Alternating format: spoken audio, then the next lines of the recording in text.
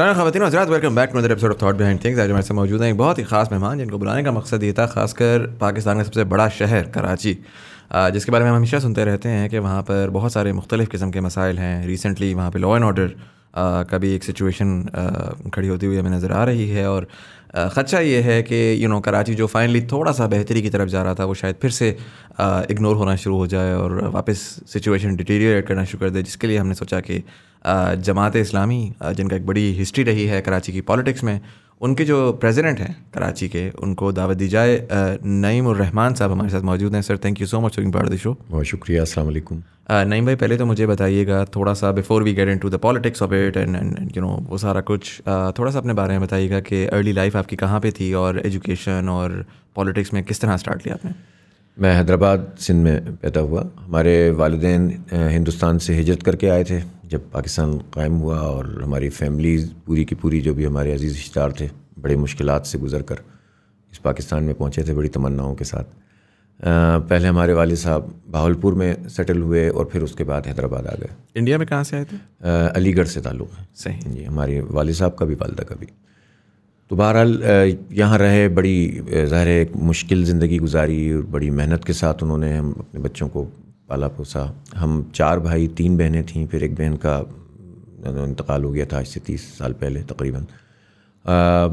بڑی یعنی کہ اسرت میں جسے آپ کہتے ہیں زندگی گزری، لیکن ہمارے والد صاحب نے محنت کی، ہم سب کو پڑھایا. ہمارے بھائی ڈاکٹر بنے، میں انجینئر بن گیا، اور ساتھ ساتھ جو ہے وہ انہوں نے ویسے جو ایک لرننگ پروسیس ہوتا ہے گھر کے اندر، جو سکھانے کا، سیکھنے کا عمل، ڈانٹ ڈپٹ بھی، غصہ بھی، مار پیٹ بھی تھوڑا بہت چلتا تھا، لیکن اس کے اندر اتنی محبت اور اتنی زبردست چیز تھی کہ آج ہم سمجھتے ہیں کہ ہمارے والد صاحب نے ہمارے ساتھ بہت اچھا کیا. حیدرآباد سے میں نے میٹرک کیا. اس کے بعد ہماری فیملی شفٹ ہو گئی یہاں کراچی. اچھا. تو پاکستان شپ آنرز کالج ایک ہے کراچی میں، وہاں سے میں نے انٹرمیڈیٹ کیا، اور اس کے بعد پھر این ای ڈی یونیورسٹی میں نے سول انجینئرنگ کی. صحیح. تو یہ میرا تعلیمی کیریئر ہے. اس کے بعد ویسے میں نے ایک ایم اے بھی کیا اسلامک ہسٹری میں کراچی یونیورسٹی سے. جی، یہ شاید کسی کو پتہ نہیں ہے. انٹرسٹنگ. انجینئرنگ سے اسلامک ہسٹری کے بس پڑھنے کے لیے کہ ذرا سا مطالعہ ہو جائے گا، اس کو ذرا امتحان دینے سے فائدہ یہ ہوتا ہے کہ آدمی ایک ذرا اچھی طرح گو تھرو کر لیتا ہے چیزوں کو. رائٹ. تو اس لیے یہ شوق تھا.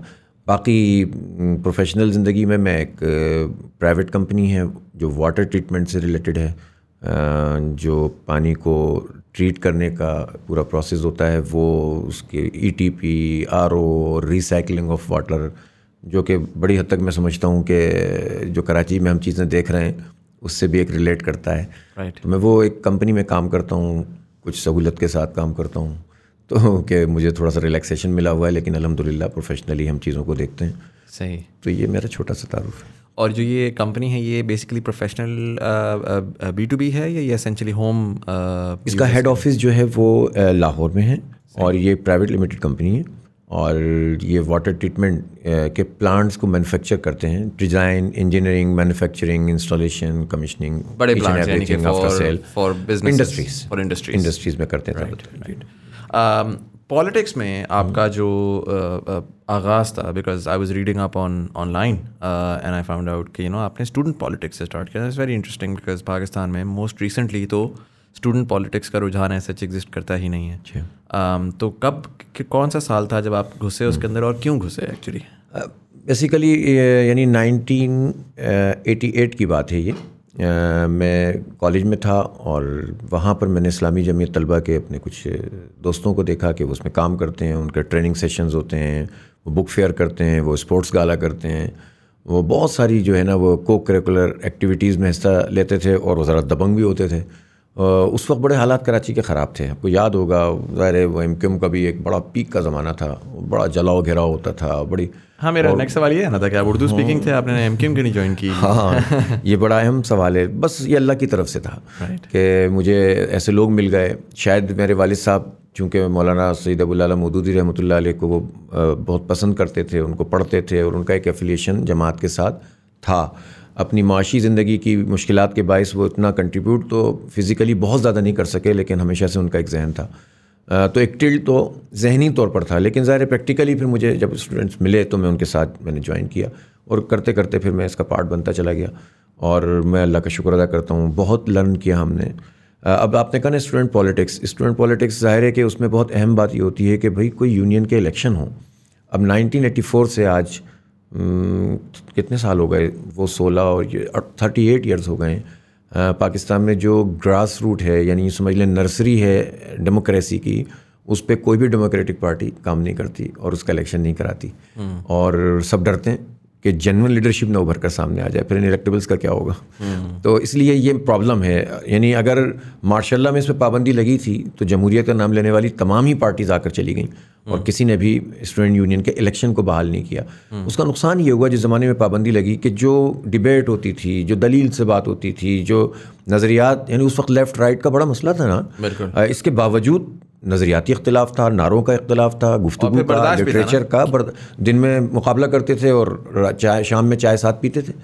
تو یہ ہم نے تو اس کا انرشیا دیکھا ہے تھوڑا سا. ہمارے سامنے اسٹوڈنٹ یونین کے الیکشن نہیں ہوئے, لیکن ہم نے اس کے اثرات کو دیکھا اپنی اسٹوڈنٹ لائف کے اندر, تو ہمیں بڑا اچھا لگتا تھا.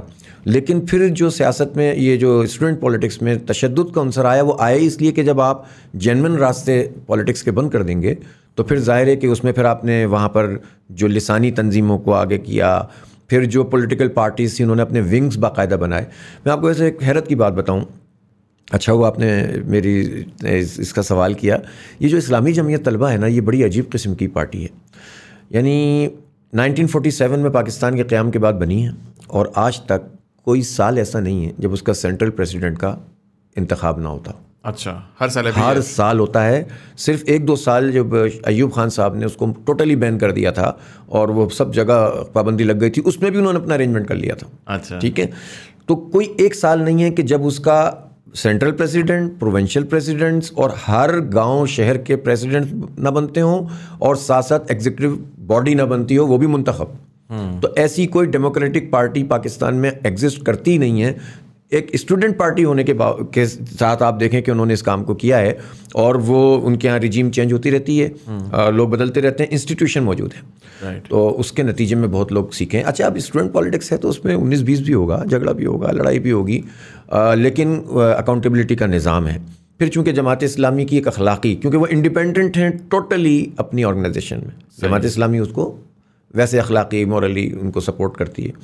تو یہ میں نے کہا کہ اہم بات ہے. میں اس لیے ہم سیکھتے چلے گئے, آگے بڑھتے چلے گئے, پھر ہماری ذمہ داریاں لگتی چلی گئیں جمعیت میں. میں سینٹرل پریزیڈنٹ تک بن گیا, کراچی کا بھی رہا, یونیورسٹی NED میں وغیرہ. ہوتا کیا تھا اسینشلی, مطلب اس میں چلیں آپ نے ایک تو کہا نا کو کریکولر ایکٹیویٹیز ہیں, اسپورٹس گالا ہیں, یہ تو جنیرک چیزیں ہیں, but in terms of really politics and giving you the exposure of politics, تو وہاں پر کیا ہوتا تھا ظاہر ہے. اور اگین یہ کراچی کا وہ ٹائم ہے, بڑا ٹربولنٹ ٹائم ہے, اور بڑی حالات جو ہیں اپ اینڈ ڈاؤن ہوتے تھے. تو اگر میں گلوبلی دیکھوں اسٹوڈنٹ یونینس کو, تو اسٹوڈنٹ یونینس میں اگین ڈبیٹس کا ایک عنصر ہے. اسی کے ساتھ ساتھ ایڈوکیسی کا ایک بڑا ایلیمنٹ ہے, جو کہ پرٹیکولرلی اسٹوڈنٹ یونینس چاہے وہ لیفٹ ہوں یا رائٹ ہوں, وہ پروگریسو ہوتے ہیں اپنے ٹائم پہ. تو وہ اپنے بڑوں کو چیلنج کرتے ہیں کہ یار کلائمیٹ چینج کا مسئلہ, تو جی چلو جی پوسٹر پکڑو پہنچ جاؤ. وہ چیز پاکستان میں اس کے کس طریقے سے وہ چیز ہوتی ہے, وہ نہیں ہو پائی. لیکن اب ظاہر ہے کہ یونین کا پلیٹ فارم نہیں تھا, الیکشن نہیں تھا, لیکن باقی پارٹیاں تو دیکھیں تقریباً ڈیزالو ہو گئیں. آپ نے دیکھا کہ نہیں ہیں موجود, بائی اینڈ لارج آپ کو اسٹوڈنٹ پارٹیاں نہیں ملتیں, اور افورڈ بھی نہیں کر پاتے. اب یہ لوگ نا جو بڑی پولیٹیکل پارٹیاں کہتے ہیں یار یہ خام خواہ ہمارے لیے مسئلے ہی بنیں گے, چھوڑو ان کو, ویسے یوتھ کرتے رہیں گے, لیکن ان کو جو نا سسٹم نہیں دیں گے, اس میں مزہ نہیں آتا ان کو. تو بہرحال ہم تو جمعیت کرتی رہی. اس وقت بھی ہمارا یہ ایشو ہوتا تھا کہ یار فی اتنی ہونی چاہیے کہ افورڈیبل ہو. اس وقت بھی ایشو ہوتا تھا کہ بھائی پلے گراؤنڈ ہونے چاہیے کالج میں, یونیورسٹی میں. یہ ہوتا تھا کہ بھائی آپ کو ڈبیٹ کی آزادی ہونی چاہیے. NED یونیورسٹی سے ہمیں ایکسپیل کر دیا گیا. اچھا, کیوں کہ ہم نے بات کی کہ ہمارے جو ہمارا ٹرانسپورٹ کا سسٹم ہے وہ کیوں آپ اس کو خراب کرتے چلے جا رہے ہیں, اور ہماری بسیں کیوں کم ہو رہی ہیں, ہماری اسٹوڈنٹس بڑھ رہے ہیں اور آپ ہمارے پوائنٹس کم کرتے چلے جا رہے ہیں. ظاہر اتنا بڑا شہر ہے کراچی. تو اور اسی پر ہم نے جو ہے وہاں پر احتجاج کیا, ان سے بات کی, تو انہوں نے کہا نہیں آپ کو بات کرنے کا حق نہیں ہے. اور بالکل ایک اسکول کے اندر جس طرح کا ماحول نہیں ہوتا, تو وہ انہوں نے کیا اور ہمیں ایکسپیل کر دیا. ہم سپریم کورٹ آف پاکستان چلے گئے. اب آپ دیکھیں نا, یہ ہوتا ہے ایکسپوجر. اس وقت ہماری عمر تھی 19-20 سال. 19-20 سال میں اسلام آباد آیا تھا, میں سپریم کورٹ آف پاکستان میں اس وقت ہیئرنگ میں شریک رہا. اچھا, یہ لرننگ پروسیس ہوتا ہے. اور حالانکہ اگر کوئی اور اسٹوڈنٹ ہوتا تو وہ آج کل کے زمانے میں اسٹوڈنٹ کو کہے گا یار یہ تو ہو گیا, میکسیمم بھی چلا جائے گا, سوشل میڈیا پہ تھوڑا پریشر ڈال دے گا, لیکن کوئی لیگل سسٹم فالو کرنا وہ ہم نے کیا. اور اس کے ساتھ ساتھ پھر ہم نے پولیٹیکل کیمپین پورے شہر میں بنائی.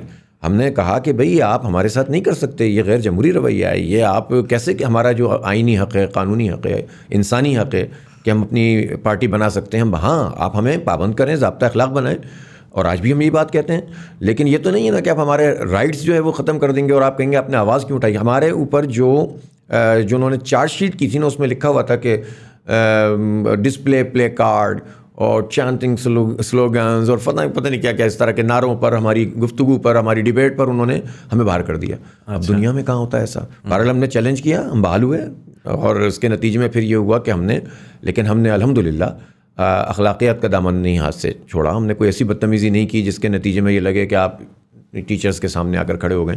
تو یہ لرننگ پروسیس تھا. رائٹ. اور یہ کون سا سال چل رہا ہے, بے نظیر کی حکومت؟ میرا خیال ہے یہ تھا کوئی 92-93 کا سال, جب آئی جے آئی کی حکومت تھی اور جماعت اسلامی آئی جے آئی سے باہر آ گئی تھی انہی حرکتوں کی وجہ سے کہ بھئی کیا ہے, آپ کہتے کچھ ہیں کرتے کچھ ہیں.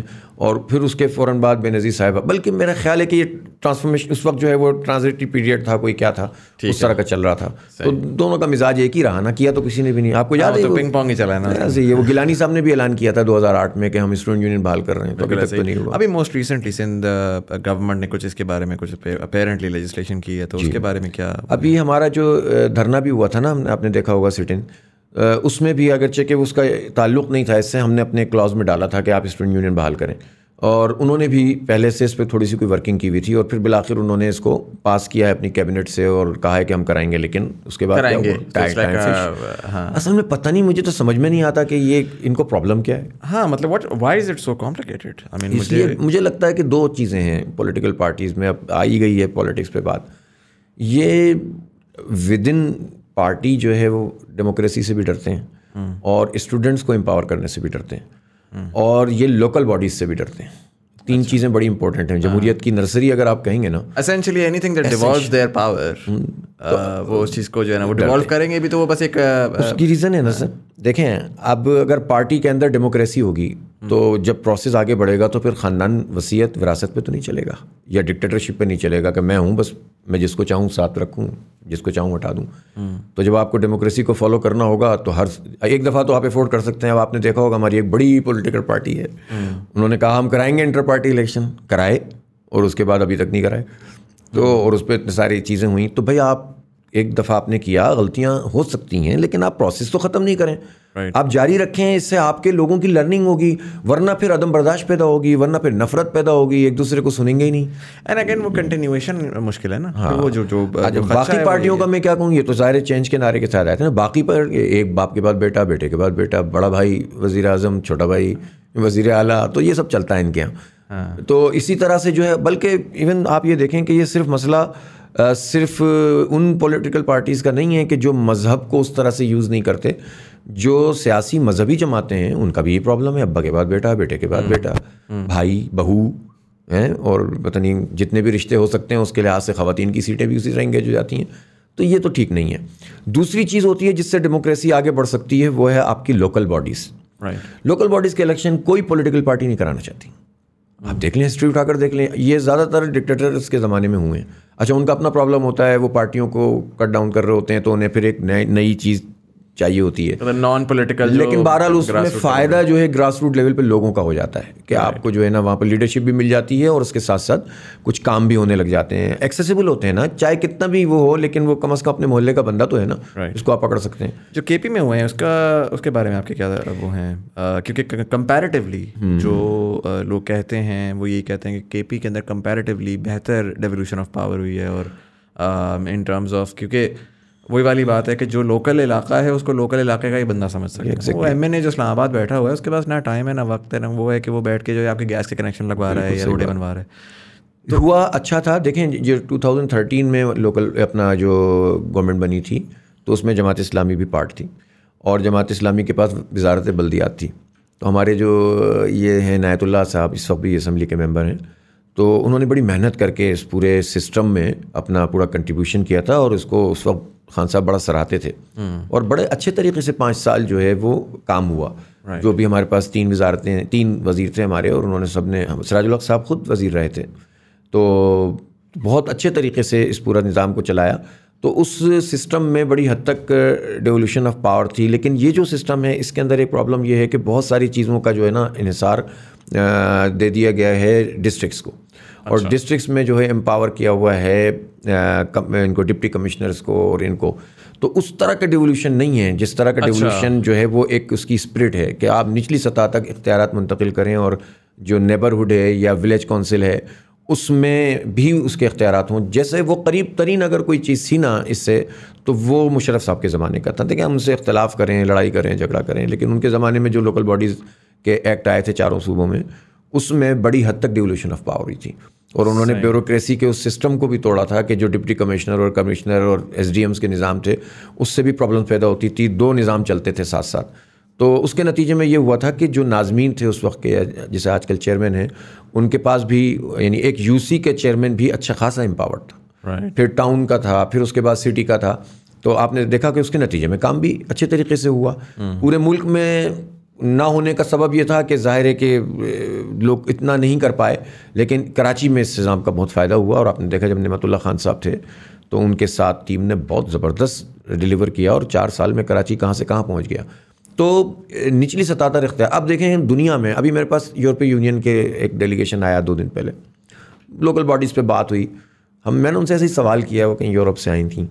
میں نے کہا آپ کبھی تصور کر سکتے ہیں کہ آپ کے ہاں جو گاربیج ہے, کچرا ہے, وہ اس کا اختیار میئر کو نہ ہو کہ وہ اٹھا سکے, یا اپنا لوکل باڈیز کے کسی آدمی کو نہ ہو.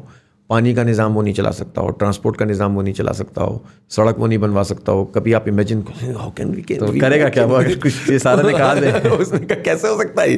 تو ہم نے کہا ہمارے ہوتا ہے ایسے. اور اس طرح ہوتا ہے کہ وہ پارٹی کرتی ہے جو سب سے بڑی جمہوریت کی چیمپئن ہے, پاکستان پیپلز پارٹی. سب سے بڑی جمہوریت کی بات کرتے ہیں نا. اور ٹھیک ہے, ہم ان کی دیکھیں ان کی ایسیسینیشن ہوئی, مطلب جو بھی سلسلہ ہوا وہ اپنی جگہ پہ, ہم اس کی ان کی جتنے لوگوں نے قربانی دی اس کی قدر کرتے ہیں. لیکن انہوں نے جمہوریت کو پنپنے نہیں دیا, نہ پارٹی کے اندر, نہ لوکل باڈیز میں, نہ اسٹوڈنٹ یونین میں. 3 لیولز ہوتے ہیں. جمہوریت یہاں نہیں ہے تو پھر کیا جمہوریت ہے؟ تو جمہوریت پہ کافی بات ہوئی. اب دیکھیں جمہوریت کیوں نہیں پنپتی, بات سے بات نکل رہی ہے. فیوڈل سسٹم ہے. فیوڈل سسٹم کے ہوتے ہوئے جمہوریت کیسے چلے گی؟ کیونکہ آپ کو اگر ایکسپیرینس ہوا ہو کبھی کسی گوٹھ میں جائیں سندھ کے, اور وہاں پر پوچھیں کہ آپ وہاں جا کر اندازہ کریں گے کہ 100% نہیں تو 98% یا 95% لوگ ڈیپینڈنٹ ہوتے ہیں اپنے وڈیرے کے. صحیح ہے. وہ ہوتا چھوٹا سا وڈیرا ہے. اور جو گوٹ ہے اسینچلی وہ ایک چک کی طرح ہے یا وہ ولیج ہے پورا؟ چھوٹے بڑے سبھی ہیں, گوٹ ہی کہتے ہیں وہاں پر. یعنی یہاں پر چک کا کانسیپٹ ہے, لیکن یہاں تھوڑے سے بڑے بھی گاؤں ہوتے ہیں, لیکن چھوٹے چھوٹے بھی ہیں, تھوڑے سے بڑے بھی ہوتے ہیں, لیکن اس کا کانسیپٹ ہے. اور وہ وڈیرا جو اگر شہر کے اندر اس کی اگر پوری ویلتھ کو دیکھیں گے تو وہ کسی مڈل کلاس آدمی کے برابر بھی اگر ہوگی تو اس کو, لیکن سماجی اعتبار سے وہ فوقیت حاصل ہے کہ نعوذ باللہ اس کو لوگ خدا کا درجہ دیتے ہیں. اچھا, مطلب بہت غلط بات ہے. تصور یہی ہوتا ہے کہ یہی ہمیں لڑوا سکتا ہے, یہی ہمیں چھڑوا سکتا ہے, یہی ہمیں لگان دے سکتا ہے.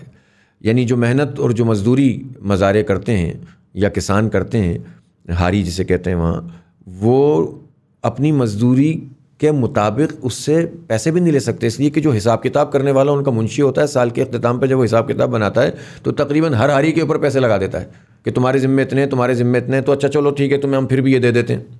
تو وہ اس کو اس طرح سے اس کا جو ہے نا استحصال کرتا ہے, سائیکولوجیکلی کرتا ہے. شادیاں اپنی مرضی سے نہیں کر سکتے اپنے بچے بچیوں کی. تو وہ چھوٹا وڈیرا بھی جو ہے نا سماجی اعتبار سے اس کی طاقت بہت زیادہ ہوتی ہے. یہ چھوٹے وڈیرے بڑے وڈیروں کے ساتھ الائنس میں ہوتے ہیں, اور یہ بڑے وڈیرے یا تو اسٹیبلشمنٹ یا پولیٹیکل پارٹیز کے ساتھ ایسوسیٹیڈ ہوتے ہیں. یہ ٹوٹل جمہوریت ہے. تو اس طرح تو جمہوریت نہیں پنپ سکتی. بائی اینڈ لارج جنوبی پنجاب میں بھی یہی ہے. ٹھیک ہے, بلوچستان میں سرداری قبائلی نظام بھی اس میں ایڈ ہو گیا. اسی طرح سے آپ دیکھیں پنجاب کا علاقہ بھی خالی نہیں ہے اس جاگیرداری نظام سے. اور یہ جاگیرداری کیا تھی؟ یہ جاگیردار میں زیادہ تر وہ لوگ ہیں جن کو انگریزوں نے, وہ پتہ نہیں کون سا 1841 کا کوئی ایکٹ تھا, کولونائزیشن ایکٹ, اس کے تحت زمینیں دی تھیں. بعض کو تو اس طرح دی تھیں گھوڑا دوڑاؤ اتنی دیر میں جتنی دیر تک گھوڑا سفر کرے گا زمین تمہاری. راجواڑے بنا دیے, اور اس سے لوگ چند ہزار فوج سے انہوں نے پورے برصغیر کو کنٹرول کیا تھا. ان کے تسلسل میں یہ جاگیردار آج ہمارے سروں پہ مسلط ہیں, اور ہر پارٹی میں ان کی بہت بنیادی اہمیت ہے. ادھر چلے جاتے ہیں یہ پارٹی مضبوط ہو جاتی ہے, ادھر چلے جاتے ہیں یہ پارٹی. تو جمہوریت نہیں پنپ رہی ہے. چلیں ہم لوگ کیونکہ میکرو کو پہلے کر رہے تھے, کراچی پہ ہم آتے ہیں تو ہم اس کے اوپر جنرلی نا میں اینڈ آئی فیل لائک کہ ہر کسی نے تو شاید نہیں, but at least intellectual circles میں یہ باتیں everybody knows. It's like ہوتا ہے نا ایک انسیڈ ٹروتھ ہے کہ پاکستان کے اندر جاگیردار ہیں, پاکستان کے اندر ایک اسٹیٹس کو ہے, ایک ایلیٹ کیپچر ہے جو کہ کنسسٹنٹلی نظام کو چلا رہی ہے. اور ہمارے لیفٹ رائٹ ہے, اس میں کوئی ایسا نہیں ہے کہ یہ پولیٹیشینس کا مسئلہ ہے یا یہ ہے. ہمارے اپنے گھروں کے اندر جو ہمارے سرونٹس آتے ہیں, ہمارا ان کے ساتھ رویہ وہ سارا کا سارا, تو وہ ایک برٹش اسٹائل افسر اور جو آپ کا دوسرا درجہ ہے نا اس میں ہم نے ایک سائیکولوجیکلی اس کو آگے لے کر گئے ہیں. My question primarily would be کہ آپ کے خیال میں, آپ کے اس میں how do you think this may be solved? Because چلیں ایک تو یہ بات ہے نا کہ پرابلم اسٹیٹمنٹ آئیڈینٹیفائی کرنا ایک تو آسان بھی ہے, دوسرا یہ کہ آپ سب کو سمجھ بھی آ گئی ہے, لیکن آئی فیل لائک کہ اس کا کوئی ہمارے پاس سولوشن نہیں ہے. بس کہتے ہیں کہ یہ پرابلم ہے, شاید سب جب جس دن سمجھ جائیں, everybody inherently is a beneficiary of the system one way اور the other. And so how do you think کہ اس چیز کو سالو کیا جا سکتا ہے تاکہ اس کے اوپر پھر کام ایونچولی بندہ اسٹارٹ کرے؟ دیکھیں جب پاکستان بنا نا تو ہندوستان ظاہر ہے 2 حصوں میں تقسیم ہوا تھا, تو انہوں نے تو تقریباً 1 سال میں لینڈ ریفارمس کی نا, پراپر لینڈ ریفارمس کی. ہمارے یہاں بھٹو صاحب کے زمانے میں لینڈ ریفارمس ہوئیں, لیکن وہ لینڈ ریفارمس نہیں ہوئیں بیسیکلی. اور انہوں نے ایک چیز کو چھپانے کے لیے دوسری چیز, یعنی پہلے ان پرسن جو اختیارات زمینوں کے تھے وہ انہوں نے خاندان کو کر دیا. تو وہ ہوتا یہ تھا کہ پہلے ایک آدمی کے نام پر ساری زمینیں ہوتی تھیں یا پورے خاندان کے نام پر ہوتی تھیں, تو اس خاندان کی اجارہ داری کا نظام تو قائم رہا. میں تفصیل میں اس کی نہیں جاتا, پرابلم تو سب کو معلوم ہے, لیکن کرنا چاہیے تھا. اور اس کے اوپر ایک ویو بننی چاہیے تھی. سب قصوروار ہیں جس نے اس پر ویو نہیں بنائی, اور یہ کہنا چاہیے تھا کہ ہمارے سسٹم کو اس مائنڈ سیٹ سے آزاد ہونا چاہیے. دیکھیں یہ بہت امپورٹنٹ بات آپ نے کی ہے کہ یہ صرف مسئلہ دیہاتوں کا نہیں ہے, یہ فیوڈل مائنڈ سیٹ پورے کیپٹلسٹ مائنڈ سیٹ کے ساتھ مل کر اب شہروں کے اندر بھی کار فرما ہے. ہم نے آپ نے زمین کی بات کی نا, ہم ہمیشہ کہتے ہیں یہ زمین کے لینڈ ریفارمز لے آئیں. اب تو اتنا آسان نہیں ہے. جہاں پر انڈیا میں زمیندار شاید اتنا پاورفل نہ ہو, وہاں پر ٹاٹا متل اتنا ہی پاورفل ہے. جی پاکستان میں شاید زمیندار کو زمین کی اب ضرورت ہی نہیں, وہ اب جو ہے وہ انڈسٹری لگا کر وہ بہت تھوڑی سی زمین کے اوپر جو ہے وہ اسینشلی پورا سسٹم کو کنٹرول کر کے بیٹھا ہوا ہے. تو یا تو آپ ایک سوشل جسٹس سسٹم کی بات کرتے ہیں, میں اس وجہ سے سولوشن کی بات کر رہا ہوں کہ تاکہ آپ کو at least we can begin to identify کہ نظریہ کیا ہے اور where do people stand. So میں اگر پی ٹی آئی کو دیکھتا ہوں, وہ ایک ایٹ لیسٹ ایک social justice social democratic system کی بات کرتے ہیں. وہ کہتے ہیں یار ہم احساس کے تھرو جو ہے وہ غریب آدمی کو امپاور کریں. تو آئی انڈرسٹینڈ کہ یار جہاں پر وہ جاگیردار جو ہے وہ کنٹرول ہی اس طرح کرتا ہے کہ تمہارا علاج بھی میرے 1000 روپے سے ہوگا, یا میرا اپنا ڈرائیور آتا ہے اور اس کو آ کے میرے سے پیسے شرمندگی سے پیسے مانگنے پڑتے ہیں. اب اس کو نہیں مانگنے پڑتے, وہ جاتا ہے ہسپتال سے علاج کرواتا ہے. And that way there are certain chains that were suddenly cut off. نہیں, میں اس سے تھوڑا سا نقطہ نظر دوسرا رکھتا ہوں. میں ان کی اس بحث میں نہیں پڑھ رہا کہ ان کا احساس پروگرام صحیح نہیں تھا یا Benazir income support programme, اس طرح کی پیلیڈکس اسکیم, یہ سب یہ لوگ لاتے ہیں اور اس میں اپنے اپنے لحاظ سے چیزیں کرتے ہیں. کسی کی نیت پہ بھی ہم شک نہیں کرتے, لیکن میرا خیال یہ ہے کہ ذہن یہ ہونا چاہیے کہ ہم کسی کو خیرات نہیں دیں, ہم لوگوں کو ان کے پیروں پہ کھڑا کریں, امپاورمنٹ کریں. سسٹم وہ ہونا چاہیے کہ جس میں ہم اپنے یوتھ کو امپاور کریں. ہم انہیں خیرات کیوں دیتے ہیں 3 مہینے میں 12,000 روپے؟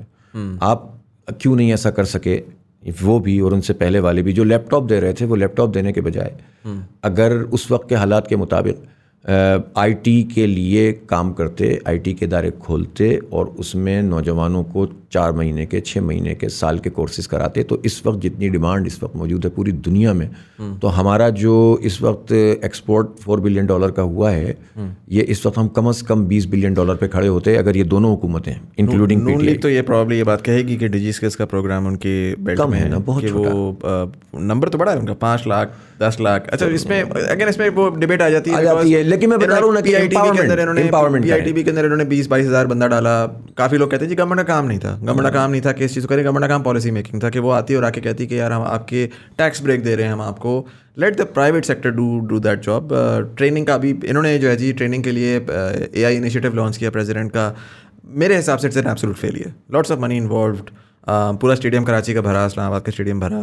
آؤٹ کم کے اوپر جائیں تو ایسا نہیں, تو وہ پرائیویٹ سیکٹر کا کام میرے حساب سے ہونا چاہیے تھا. دیکھیں اس میں یہ ہے, سمپل بات یہ ہے کہ آپ, میں تھوڑا سا اختلاف کرتا ہوں. گورنمنٹ سیکٹر کے سارے کام ہوتے ہیں دنیا میں نا, گورنمنٹیں گھر جا کے نہیں بیٹھ جاتی ہیں کہ بھائی تو اب انڈسٹری بھی ساری کی ساری پرائیویٹ ہوگی اور ٹرانسپورٹ بھی پرائیویٹ ہوگی اور سب ویز بھی. دنیا میں کہاں ایسا ہے. جو سب سے زیادہ کیپٹلسٹ سوسائٹی ہے امریکہ ہے, آسٹریلیا ہے, پورا یورپ ہے, کسی ایک جگہ بھی سب ویز ایسی نہیں ہے کہ ٹوٹل پرائیویٹ ہوں. سبسڈیز دی جاتی ہیں ٹرانسپورٹ کے بڑے نظام میں, گورنمنٹ سبسڈیز دیتی ہیں. ہمیں یہ پڑھایا جاتا ہے کہ نہیں ہمارا کام یہ نہیں ہے. وہ کہتے ہیں پانی ایک کموڈیٹی آپ خریدیں. نہیں, پانی ہماری نیڈ ہے.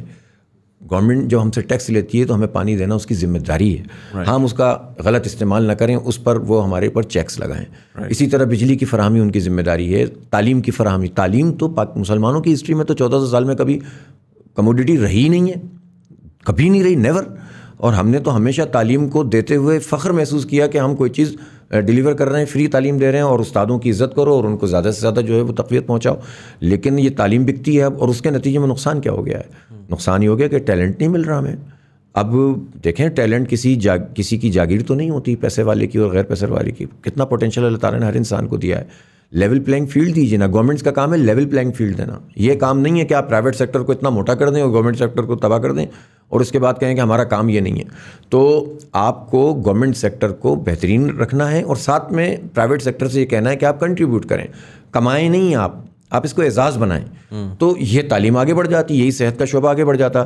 اب میں آپ سے کہوں کہ جو صحت, ہم یہ اس معاملے میں خیرات دینے, بعض لوگ, یہ مینٹلٹی ہے نا, بعض سیٹ ایسے ہوتے ہیں جو حق نہیں دیں گے خیرات دیں گے. کیوں بھائی, آپ حق کیوں نہیں دیتے؟ جس کا جو رائٹ ہے وہ آپ دینا. آپ اس کو ویسے خیرات میں دینے کے لیے تیار ہو جاتے ہیں, لیکن کیونکہ جب آپ رائٹ دیں گے تو اس کے نتیجے میں آپ کو نقصان ہوتا ہوا محسوس ہوتا ہے کہ لوگ آواز اٹھانا شروع کر دیں گے, لوگ اپنا حق مانگنا شروع کر دیں گے. تو اس مائنڈ سیٹ کو بدلنا ہوگا. تو چینج اصل وہ ہے کہ جب آپ انفراسٹرکچر میں چینج لے کر آئیں گے, جب آپ مائنڈ سیٹ میں چینج لے کر آئیں گے. اگر آپ الیکٹیبلس کو قبول کر لیتے ہیں, ٹھیک ہے, اور یہ سمجھتے ہیں کہ یہ ہماری ضرورت ہے, تو پھر جب آپ نے قبول کر لیا تو آپ چینج نہیں لا سکتے. آج آپ کا کوئی بھی نعرہ ہو سکتا ہے, لیکن کل پھر آپ وہی کریں گے. جب آپ ایک چیز کہتے ہیں کہ ہم یہ نہیں مانیں گے, تو پھر آپ کوئی ایسی مثال بھی تو بنائیں نا کہ نہیں آئیں گے ہم پاور میں جب تک ہمیں. تو اللہ تعالیٰ نے کوئی ایسا تو نہیں بنایا ہوا انسانوں کو. ہو سکتا ہے کہ تھوڑا وقت لگے, لیکن اس کے نتیجے میں پھر پوری بھرپور چینج آئے. کہنے کا مقصد یہ ہے کہ یہ سارے وہ ایشوز ہیں کہ جس کو گورنمنٹس کو دیکھنا پڑے گا, ریوزٹ کرنا پڑے گا اپنی پوری پالیسیز کو. ایجوکیشن ہمارا بیسک ہے. میں نے بات تو وہاں سے شروع کی تھی کہ اگر یہ آئی ٹی میں ہمیں آگے بڑھا رہے ہوتے اور گورنمنٹ سپورٹ دے رہے ہوتے, اور وہ سبسڈیز جو ہم احساس پروگرام میں دیتے ہیں, وہ سبسڈیز اگر ہم ان تمام چیزوں میں سارے پیسے کیلکولیٹ کریں تو آپ کو پتہ چلے گا کہ اس کے نتیجے میں وہ انسٹیٹیوشنز بنا دیتے آپ جس میں ہمارے بچے پڑھتے. تو یعنی اب اتنے زیادہ پوٹینشیل ہے اس فیلڈ کے اندر, تو 1 سال کا کورس کرنے کے بعد وہ آرام سے 50,000 60,000 70,000 روپے کماتا ہے اور فری لانس بن جاتے ہیں پوری دنیا کے اندر. اور دیکھیں گورنمنٹ کرے نہ کرے, ہم کرنے جا رہے ہیں. ہم ان شاء اللہ تعالیٰ آپ کو 1 مہینے میں ہی نظر آئے گا. کراچی سے ہم اس کا آغاز کر رہے ہیں. ہزاروں لاکھوں کی تعداد میں ہم لوگوں کو اس میں جو ہے وہ لے کر آئیں گے, اور اسکالرشپس لیں گے, اور معاشرے کے اچھے لوگوں کے ساتھ اس میں انپٹ لیں گے. اور CSRs ہوتے ہیں کمپنیوں کے, اچھے لوگ ہوتے ہیں, ان سے ہم اسکالرشپس لیں گے. شروع میں 1000 لیں گے, پھر 2000 لیں گے, پھر 3000 لیں گے, اور یہ ایک نیٹ ورک بنائیں گے. یہ ہمارے نوجوان کو امید بھی دلائے گا, امپاور بھی کرے گا, اور ہماری ملک کی معیشت کو ٹھیک کرے گا. تو ظاہر معیشت ہمارا ایک بڑا ایشو ہے, تو وہ بھی اس سے ایڈریس ہوگی. اور دیکھیں نوجوانوں کے بھی سب کیا مسئلے ہیں. نوجوانوں کا مسئلہ یہ ہے کہ جب انہیں امپلائمنٹ نہیں ملتی, جب ان کو گائیڈنس نہیں ملتی, کہ پتہ ہی نہیں کرنا کیا ہے. آپ چاہیں نا, کتنے لوگ ہیں میٹریکولیشن سے نکلتے ہیں, انٹرمیڈیٹ سے نکلتے ہیں, FSC سے, تو ان کو نہیں پتہ ہوتا نہیں کہاں. ڈراپ آؤٹ ریشو بہت زیادہ ہے. ہم کہتے تو ہیں کہ پرائیویٹ سیکٹر, لیکن یہ پرائیویٹ سیکٹر سب مل بھی جائے تو 22 کروڑ کی آبادی کو نہیں ایڈریس کر سکتا. گورنمنٹ کو آنا پڑے گا اور اپنے اداروں کو ٹھیک کرنا پڑے گا. اگر 10-15 سال پہلے سرکار کے اسکول بہت اچھے ہوتے تھے تو وہ اچھے کیوں نہیں ہیں؟ کس کا فیلئر ہے؟ اس پر توجہ کیوں نہیں ہے؟ میں آپ کو ایک مثال دوں. ہمارے ہاں پچھلے عرصے میں ایک ہوتی تھی PMDC, Pakistan Medical and Dental Council. اس کو انہوں نے کر دیا PMC, پاکستان میڈیکل کمیشن. اس میں کیا کیا؟ اس میں کیا یہ کہ جتنے پرائیویٹ سیکٹر کے لوگ تھے ان سب کو نومینیٹ کر دیا. ان کے انٹرسٹ ہیں اپنے, وہ 25 لاکھ روپے, 30 لاکھ روپے, 40 لاکھ روپے میں ڈاکٹر بنا رہے ہیں. ٹھیک ہے, وہ اپنی مرضی سے پالیسیاں بناتے ہیں. 5 سال ایک اسٹوڈنٹ جو ہے نا, لڑکیاں زیادہ ہیں ظاہر ہے, وہ پڑھتی ہیں, پڑھنے کے بعد 1 سال ہاؤس جاب کرتی ہیں. ہاؤس جاب کرنے کے بعد پھر وہ جب اسپیشلائزیشن کے لیے جاتے ہیں تو آپ یقین کریں ان کے پاس اتنے پیسے نہیں ہوتے کہ وہ جو CPSP ہے اس کی فیس ادا کر سکیں. مڈل کلاس فارغ کر دیا آپ نے, غریب لوگ ختم کر دیے, نہیں پڑھ سکتے اب وہ, نہ انجینئرنگ پڑھ سکتے ہیں سرکار میں, اب پرائیویٹ تو چھوڑ دیجئے. اور پھر آپ یہ کام کریں کہ ایک پرائیویٹ مافیا بن جائے اور جو سرکاری جامعات کے لوگ ہیں، یونیورسٹیز کے آپ کے وائس چانسلر ہیں، وہ اس سے باہر ہو جائیں تو اس کے نتیجے میں تو وہ اپنے مفادات کا تحفظ کریں گے. اگر ہماری حکومتوں کے اندر دواؤں کی قیمت میں 100 نہیں 200 نہیں 500 اور 1000% اضافہ ہو رہا ہو تو ہم کیا لوگوں کے لیے کر رہے ہیں؟ آپ نہیں کریں احساس پروگرام. یار آپ لوگوں کو دوائیں سستی دیں، آپ لوگوں کو سہولیات بڑھائیں. آپ اپنے ہسپتالوں کو 400 ارب روپے سے کتنے ہسپتال ٹھیک ہو سکتے تھے. مجھے کل ایکسپیرینس ہوا جنا ہسپتال کی کیجویلٹی جانے کا کراچی میں، تو میں نے وہاں دیکھا کہ حالانکہ بہت امپروو کیا ہے اس نے، لیکن ہزاروں کی تعداد میں لوگ آ رہے تھے جا رہے تھے اور ڈاکٹرز بھی پورے نہیں تھے، بھپکے آ رہے تھے یعنی بدبو کے، اور ظاہر ہے کتنے لوگوں کا علاج کر سکیں گے وہ. تو آپ انفراسٹرکچر ٹھیک کیجئے، آپ اپنے ہسپتالوں پہ انویسٹمنٹ کیجئے، اپنے ڈاکٹرز کو دیجئے. اب پیسے نہیں ہوتے. 5 سال MBBS کرنے کے بعد میں آپ کو جو صحیح بات ہے نا وہ بتا رہا ہوں، 30,000 روپے میں 40,000 روپے میں ایک لڑکی جو ہے وہ جاب کرتی ہے کسی پرائیویٹ اسپتال میں. اس سے 12 گھنٹے کی ڈیوٹی لیتے ہیں، کبھی 24 گھنٹے کی ڈیوٹی لیتے ہیں، کبھی 36 گھنٹے کی ڈائریکٹ ڈیوٹی دیتے ہیں. یہ کیا ظلم ہے یار. اور پھر اس کے بعد وہ اسپیشلائزیشن کرے گی تب جا کر اس کو کچھ ہوگا. تو اسپیشلائزیشن کرنے کے لیے اس کو پیسے چاہیے، پھر جگہ نہیں ہے آپ کے پاس. یعنی اب کراچی شہر کے اندر پیڈز میں یعنی بچوں کی جو ہماری ایجوکیشن ہوتی ہے اس کی ہیلتھ کی میڈیکل کی، اس سے پاس آؤٹ ہونے کے بعد لڑکے اور لڑکیوں کے لیے جگہ ہی نہیں ہے کہ جہاں پر آپ ان کی ٹریننگ کر سکیں. انہوں نے FCPS پارٹ 1 کر لیا، پارٹ 2 کے لیے جگہ نہیں ہے. کیا کریں یہ لوگ؟ آپ اس ٹیلنٹ کے ساتھ کر کیا رہے ہیں؟ اتنی مشکل سے ماں باپ اپنے بچوں کو پڑھا دیتے ہیں اور اس کے بعد آپ انہیں ایسے ہی چھوڑ دیتے ہیں. یار یہ پھر کیا ہوتا ہے؟ پھر باہر جاتے ہیں، وہاں ان کی قدر ہوتی ہے اور پاکستان سے تو ڈرین آؤٹ ہو جاتا ہے نا سب کچھ. تو یہ اچھا، اس میں کوئی تمیز نہیں ہے، سب یہ کام کر رہے ہیں الحمدللہ، کوئی فکر نہیں ہے کسی کو. یعنی جس سے سب سے زیادہ توقع ہوتی ہے وہ زیادہ پرائیویٹ مافیا کو سپورٹ کر رہا ہوتا ہے. اس لیے پھر جو ہے نا ایک فرسٹریشن ڈیولپ ہوتی ہے. وقتی طور پر ریٹرکس میں، نعروں میں، ایک اچھے سلوگنز میں جان ہوتی ہے. ہماری یوتھ کے چونکہ فوکس کم ہو گیا ہے، کنسنٹریشن نہیں ہے، بہت فوکس ہو کر چیزوں کو نہیں ہم پڑھتے، تو اس کے نتیجے میں ہوتا کیا ہے کہ فرسٹریشن ہوتی ہے. فرسٹریشن میں کوئی آواز دے رہا ہوتا ہے، وہ ہمیں ویسے ہی اچھا لگ رہا ہوتا ہے تو لوگ اس کے پیچھے چل پڑتے ہیں. لیکن جب دھوکہ کھاتے ہیں تو اس سے جو فرسٹریشن ہوتی ہے اور ڈپریشن اور انزائٹی پیدا ہوتی ہے نا، وہ تو پوری قوم کو بٹھا دیتی ہے. تو مجھے خطرہ ہے کہ چونکہ لوگ گراس مطلب جو ہے نا جو روٹ کاز ہیں اس کو نہیں دیکھتے اور پتے جھاڑنے کی کوشش کرتے ہیں، تو اس کے نتیجے میں ہماری قوم کے ساتھ آئندہ بھی بہت خطرناک کام ہو سکتا ہے. میں اللہ نہ کرے ایسا ہو، میں چاہتا ہوں کہ ایسا نہ ہو. چلیں لیٹس موو ٹورڈز کراچی. کیونکہ مجھے پتا کہ میری آڈینس نے وہ میں نے فیصل سلطان صاحب ہیلتھ کا آپ نے ذکر کیا نا، باقی چیزوں کا تو I agree in lot of different areas. Health کے اندر میرا سلائٹلی ڈفرنٹ اوپینین ہے، اور we've discussed PMC as well with Dr. Faisal Sultan in a lot of detail. He's a good man. مطلب اس میں تو کوئی شبہ نہیں کہ professionally is very sound. سوچ کے انہوں نے اس کے اندر انہوں نے جو آپ نے باتیں کی ہیں وہ ان کا بھی یہی ویژن ہے اور اس کے اندر ڈیپتھ ہے. There's a lot more nuance to it, to both of the things. I think وہ کراچی کا انفارچونیٹ محرومی ایک صحت کارڈ کی بھی رہی ہے کہ وہ نہ کراچی کو مل سکا نہ سندھ کو مل سکا، ورنہ جو نارتھ میں پنجاب. لیکن ویسے یہ ایک سوال ہے کہ کیوں نہیں مل سکا؟ ہاں مل سکتا تھا اگر وہ فیڈرل اس کو کرتی. نہیں فیڈرل کرتی، لیکن اب یہ کیا بات ہوئی خرم دستگیر جب یہ کہیں کہ پورے ملک میں لوڈ شیڈنگ ختم ہو گئی ہے. ارے بھائی کراچی میں 14 گھنٹے کی ہو رہی ہے تو کراچی ملک کا پارٹ نہیں ہے.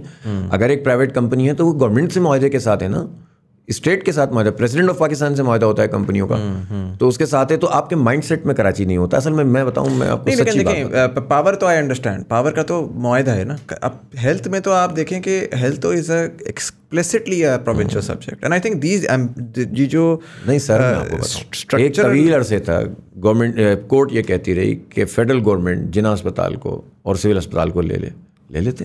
کیوں نہیں لیا؟ لے لیتے نا، چلاتے نا اچھی طرح. کورٹ نے بھی کہا آپ سے، اور آپ کے پاس یہ موقع تھا کہ آپ پرفارم کر کے دکھاتے، لیکن آپ نے کراچی کو اس قابل نہیں سمجھا. یار اب مطلب ٹھیک ہے، میں تو ان کی وہ نہیں کر رہا، جو حقائق ہیں وہ بیان کر رہا ہوں، کسی کو اچھا لگے یا برا لگے. کراچی کے یا تو جو لوگ ہیں خان صاحب کے، وہ اس ذہن کے لوگ نہیں ہیں یا سطح کے لوگ نہیں ہیں کہ وہ کراچی کے ایشوز کو ایڈریس کر سکیں. میں آپ کو سچی بات بتاؤں، مطلب جو خان صاحب کے سپورٹر بھی ہیں وہ بھی بات جانتے ہیں کہ ان کے لوگ کراچی میں نہ ویژن رکھتے ہیں نہ ڈیلیور کر سکتے ہیں، اور لڑتے رہتے ہیں آپس میں، جس کے نتیجے میں کچھ بھی نہیں کر سکے. صرف یہ کہہ کر آپ جان نہیں چھوڑا سکتے کہ 18ویں ترمیم، آپ جو کر سکتے تھے وہ آپ کریں. بھائی ہمارے پاس تو 18ویں 14ویں 13ویں کوئی بھی ترمیم نہیں تھی نا، ہم تو سٹنٹ دے کر بیٹھ گئے تھے. ہم نے بھی تو بااختیار گورنمنٹ کا معاہدہ کر لیا گورنمنٹ سے. ہم بھی تو لوگوں کو پانی پلا رہے ہیں, ہم بھی تو سبھی نے لگا رہے ہیں, 50 پلانٹ چلا رہے ہیں شہر میں, کر رہے ہیں نا کام جو ہمارے بس میں, وہ تو ہم کر رہے ہیں نا. ہسپتال چلا رہے ہیں, ہم اپنے طور پر جو کر سکتے ہیں وہ کراچی کے لیے کر رہے ہیں. تو بھائی آپ تو بڑی پولیٹیکل پارٹی ہیں, تو آپ کیوں نہیں کر سکتے؟ کر سکتے ہیں, لیکن اب آپ کا ول ہی نہیں ہوگی یا آپ کا اسٹرکچر ہی نہیں ہوگا, تو پھر کراچی کے لوگ وقتی طور پر آپ کے ساتھ ہو بھی جائیں گے, بعد میں پھر دوبارہ پریشان ہو جائیں گے. تو یہ تو ایڈریس کرنا پڑے گا. کراچی کا اگر مسئلے کی بات کریں, کیونکہ اگین جتنا بھی آپ اس کو ڈسریگارڈ کر لیں, دا فیکٹ از کہ 18ویں ترمیم از اے تھنگ, اور اس میں میں کراچی کی کانورزیشن اسٹارٹ اس پہ کروں گا کہ کیا are we doomed to just I mean just وہ ہے کہ کراچی کی جو پولیٹیکل پارٹیز ہیں وہ ایک ایڈوکیسی گروپ بن کے رہ گئی ہیں نا. ایڈوکیسی میں ہوتا ہے یار ہم جائیں گے پروٹیسٹ کریں گے, پولیٹیشین کا کام پروٹیسٹ کرنا تو نہیں ہے. پولیٹیشین کا کام بڑا فرق ہے, وہ جائے گا جا کے یا تو لا میکنگ کرے گا, وہ جائے گا جا کے ڈپینڈ کرتا ہے کہ وہ کس نوعیت کا ہے, بٹ اگر وہ فار ایگزامپل پروونشل اس میں نیشنل میں بیٹھا ہے تو وہ لا میکنگ لیجسلیشن کے لیے, وہ اگر جو ہے وہ لوکل باڈی میں تو ایڈمنسٹریشن کے لیے. چلیں لوکل باڈی میں تو اچھا, اس کے اوپر بھی I want your opinion on that کہ کراچی کی لوکل باڈی کس حد تک ہے. وہ مجھے وسیم اختر یاد ہیں آلموسٹ روتے ہوئے, تو وہ پولیٹیشین کا کیونکہ جو ابھی کرنٹ اسٹرکچر ہے اس پہ تو ہمیں پتہ ہے کہ جی پیپلز پارٹی ہی آئے گی. وہ یا تو پھر پیپلز پارٹی کو ہی ووٹ کر دے کراچی, جماعت اسلامی بھی سائڈ پہ ہو جائے, پی ٹی آئی بھی سائڈ پہ ہو جائے, یا پھر پیپلز پارٹی سے ہی ایکسپیکٹیشن لگائی جائے کہ یار ٹھیک ہے اب آپ بس لے لیں کراچی, اب آپ کچھ کر لیں جو آپ نے اس کے ساتھ کرنا ہے. سارے کام ساتھ کرنے ہوتے ہیں. دیکھیں مزمل, سارے کام ساتھ کرنے ہوتے ہیں. پولیٹیشینس کا کام یعنی ایڈوکیسی بھی ہوتا ہے, اگر آپ پارلیمنٹ میں ہیں تو لیجسلیشن بھی ہوتا ہے, آپ کو ویسے بھی لوگوں کے اندر شعور پروان چڑھانا ہوتا ہے, اور شعور کے لیے احتجاج بھی کرنا ہوتا ہے. اور آپ اگر آئینی اور جمہوری طریقے سے اور اچھے طریقے سے کوئی بد تہذیبی نہ کریں, احتجاج کریں, تو یہ لوگوں کو یعنی ایجوکیٹ کرتا ہے, اور اس ایجوکیشن سے آپ کا ایک ویو بنتی ہے. تو میں سمجھتا ہوں کہ اس کو گیو اپ نہیں کرنا چاہیے. اگر یہ 18ویں ترمیم کی وجہ سے یہ پرابلم ہے وہاں پر, تو لیکن میں آپ سے اب 1 2 3 4 کر کے وہ باتیں کرتا ہوں جس کا تعلق سندھ حکومت پہ. تو خیر ہم جتنی بات کریں شرمندگی ہے, لیکن وفاق کا کام کیا ہے؟ کراچی کے وہ سبجیکٹ جن کا تعلق وفاق سے ہے, چاہے وہ کوئی بھی ہو, نون لیگ ہو, پیپلز پارٹی ہو, پی ٹی آئی ہو. ڈو یو تھنک نمبر 1 آپ سے میں بولوں گا, ڈو یو تھنک کہ کراچی کو فیڈریٹنگ یونٹ بنانا اس کو آپ وہ کریں گے؟ میں بتا دوں, وہ تو تھا پہلے, وہ تو تھا. دیکھیں بڑی حساس مسئلہ ہے. سندھ اتنا سمپل سبجیکٹ نہیں ہے کہ جس میں کہہ دوں صوبہ بن جائے. تو اس کے اتنی ڈائمینشنز ہیں اور اس کے اتنی ریپریکشنز آنے کا چانس ہوتا ہے. سماجی سطح پر اس کی حساسیت اتنی ہے کہ ایک بیان جو ہے وہ کافی کام خراب کر سکتا ہے. صحیح, ٹھیک ہے نا, یہ بڑی حساسیت ہے اس کی. اچھا, اب میں آپ سے آتا ہوں اس بات پر کہ فیڈرل گورنمنٹ کا ذمہ ہے. پاکستان بیورو آف اسٹیٹسٹکس تو فیڈرل سبجیکٹ ہے نا. نون لیگ کے زمانے میں آخری مردم شماری ہوئی 2017 میں, اس پر اعتراض ہوا. اعتراض کے بعد یہ طے پایا کونسل آف کامن انٹرسٹ میں کہ 5% بلاکس کو کھولا جائے گا. ٹھیک ہے, ری اوپن کریں گے, رینڈم چیکنگ کریں گے, غلط ہوگا تو ریڈو ہوگی. ٹھیک ہے, نہیں ہوا. 2018 آ گیا, انتخابات ہو گئے. 14 قومی اسمبلی کی سیٹیں پی ٹی آئی نے جیتی 21 میں سے کراچی سے. ٹھیک ہے نا, ایک بہت زبردست قسم کی ویو تھی اور بہت زبردست ان کو مینڈیٹ ملا. وہ مینڈیٹ لینے کے بعد بجا طور سے ہم سب توقع کر رہے تھے کہ اب یہ ایڈریس کریں گے, اتنا بڑا مینڈیٹ لیا, خود خان صاحب وہاں سے الیکشن لڑے تھے. اس کے بعد ہوا یہ کہ معاملہ ٹلتا رہا. جب ہم نے تحریک شروع کی, میں آپ کو سچی بات بتاؤں, اگر ہم یہ سب چیزیں لے کر نہ چل رہے ہوتے تو شاید یہ کام بھی نہیں ہوتا. ہم نے کہا بھائی آپ کیسے ہمیں 1 کروڑ 60 لاکھ کر سکتے ہیں جب کہ ہم ہیں 3 کروڑ. اور ہم نے ڈیموگرافرز کی رپورٹس بتا دیں, یو این او کی رپورٹس بتا دیں, مہتاب صاحب ہوتے ہیں وہ, ان کی ہم نے جو ہے وہ مہتاب کریم صاحب, ان کی رپورٹس بتا دیں. ڈاکٹر عارف حسن بہت ہی زبردست قسم کے ٹاؤن پلانر ہیں, اللہ تعالیٰ انہیں زندگی دے, ان کی رپورٹس بتا دیں. اور ہم نے کہا کہ کسی صورت بھی جس وقت مردم شماری ہوئی تھی اس وقت ہماری آبادی 2.5 کروڑ سے کم نہیں تھی, اور اب تو ظاہر 3 سے اوپر ہے. یہ جو آپ لیکن سائٹ کرتے ہیں کراچی پہ کہ آبادی زیادہ ہے, وہ situation based on I mean so what's the reason کہ وہ یہ کم کرتے ہیں. وہ یہ اس لیے دیکھیں مطلب واٹس دا ریزن کہ لوگ یہ کہہ رہے ہیں کہ کم آبادی کی گئی ہے. انہوں نے کیا یہ ہے کہ ایک ہوتی ہے ڈی فیکٹو, ایک ہوتی ہے ڈی چور. ڈی فیکٹو یہ ہے کہ جو جہاں ہے وہ گنا جائے گا, چاہے اس کا تعلق کہیں سے بھی, بنگلہ دیش سے کیوں نہ ہو, افغانستان سے کیوں نہ ہو, گنا تو جائے گا. اس کا ارینجمنٹ کیا جائے گا کہ اس کو شہری دینی ہے نہیں دینی ہے, ایک الگ مسئلہ ہے. وہ گنا جائے گا تو اس کی بنیاد, چونکہ ہمارے ہاں مردم شماری کے اوپر بیس کرتا ہے ہماری اسمبلیاں, رائٹ, ٹھیک ہے, ڈیلیمیٹیشن اس پر ہوتی ہے. سبجیکٹ وفاق کا ہے, مردم شماری غلط ہو چکی ہے, 14 سیٹیں مل چکی ہیں, کیا کرنا چاہیے تھا؟ ریڈو کرنی چاہیے تھی نا, نہیں کیا, 3 سال تک نہیں کیا, اور جو غلط مردم شماری تھی اس کو نوٹیفائی کیا. ہم نے کہا آپ اس کو لیگلائز کیوں کر رہے ہیں یار, ایک غلط کو غلط رہنے دیں, دوبارہ کرا دیں. انہوں نے کہا نہیں, یہ اگر اس کو صحیح نہیں کریں گے, اس کو اگر ہم نوٹیفائی نہیں کریں گے تو نہیں ہو سکتی. ہم نے کہا یہ آپ نہیں کریں گے, آپ یقین کریں, میرے اسٹیٹمنٹس دیکھ لیے, میں نے کہا آپ نہیں کریں گے. اسد عمر صاحب کہتے رہے, وقت گزرتا رہا, سال بھر انہوں نے مزید گزار دیا اور انہوں نے مردم شماری کو شروع بھی نہیں کیا. اب کیوں نہیں کیا؟ یہ تو کراچی سوال کرے گا نا ان سے, ابھی کسی بھی فلو میں چل رہے ہوں لوگ سوال تو کریں گے. اس سے ہمیں نقصان کیا ہے؟ 2 نقصان ہیں. ایک نقصان یہ ہے کہ ہمیں جو ہے وہ پیسے پورے نہیں ملتے, اور دوسرا نقصان یہ ہے کہ ہماری نمائندگی صحیح نہیں ہے. آپ یہ جو بات کر رہے ہیں نا, فیڈرل سبجیکٹ بن جائے, پروونشل سبجیکٹ بن جائے, اور وہاں پر ایک سوال ہے کراچی میں کہ کراچی سے وزیر اعلیٰ کیوں نہیں بن سکتا؟ بہت اہم سوال ہے. اس لیے نہیں بن سکتا کہ کراچی کی اگر آبادی صحیح گن لی جائے تو صوبائی اسمبلی میں ہماری 44 کے بجائے سیدھی 65 سیٹیں ہو جائیں گی. اور ٹوٹل کتنی؟ 130. ٹھیک ہے, حیدرآباد, آپ کو صرف حیدرآباد میں شکر, اور بھی ظاہر ہے. اور پھر میں آپ کو بتاؤں کہ جب اس طرح کی چیز چلتی ہے تو خود انٹیریئر سندھ سے بھی شہر ہے نا بھائی, جگو آباد ہے, شکارپور ہے, وہ بھی تو محروم ہے. پھر بات مہاجر سندھی نہیں رہے گی, پھر اربن اور رورل کا ایشو آئے گا, پھر شعور بڑھے گا, اور اعتماد کے ساتھ لوگ ووٹ ڈالیں گے کہ یار ہمارا بھی وزیر اعلیٰ بن سکتا ہے. تو یہ صوبے والا مسئلہ ہی ختم ہو جائے گا. تو یہ کام پیپلز پارٹی نے نہیں کیا, یہ کام نون لیگ نے نہیں کیا, اور یہ کام پی ٹی آئی نے بھی نہیں کیا. کیوں نہیں کیا؟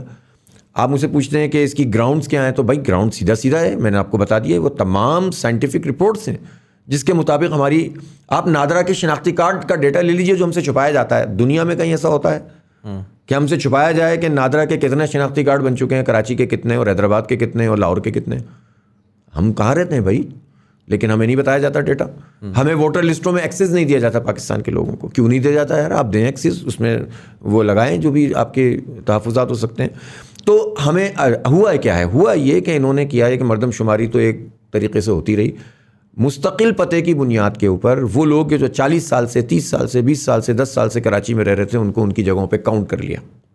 آبادی یہاں ہے, کاؤنٹ اور جگہوں پہ ہو رہی ہے. وسائل کمپرومائز ہو رہے ہیں, نمائندگی کمپرومائز ہو رہی ہے.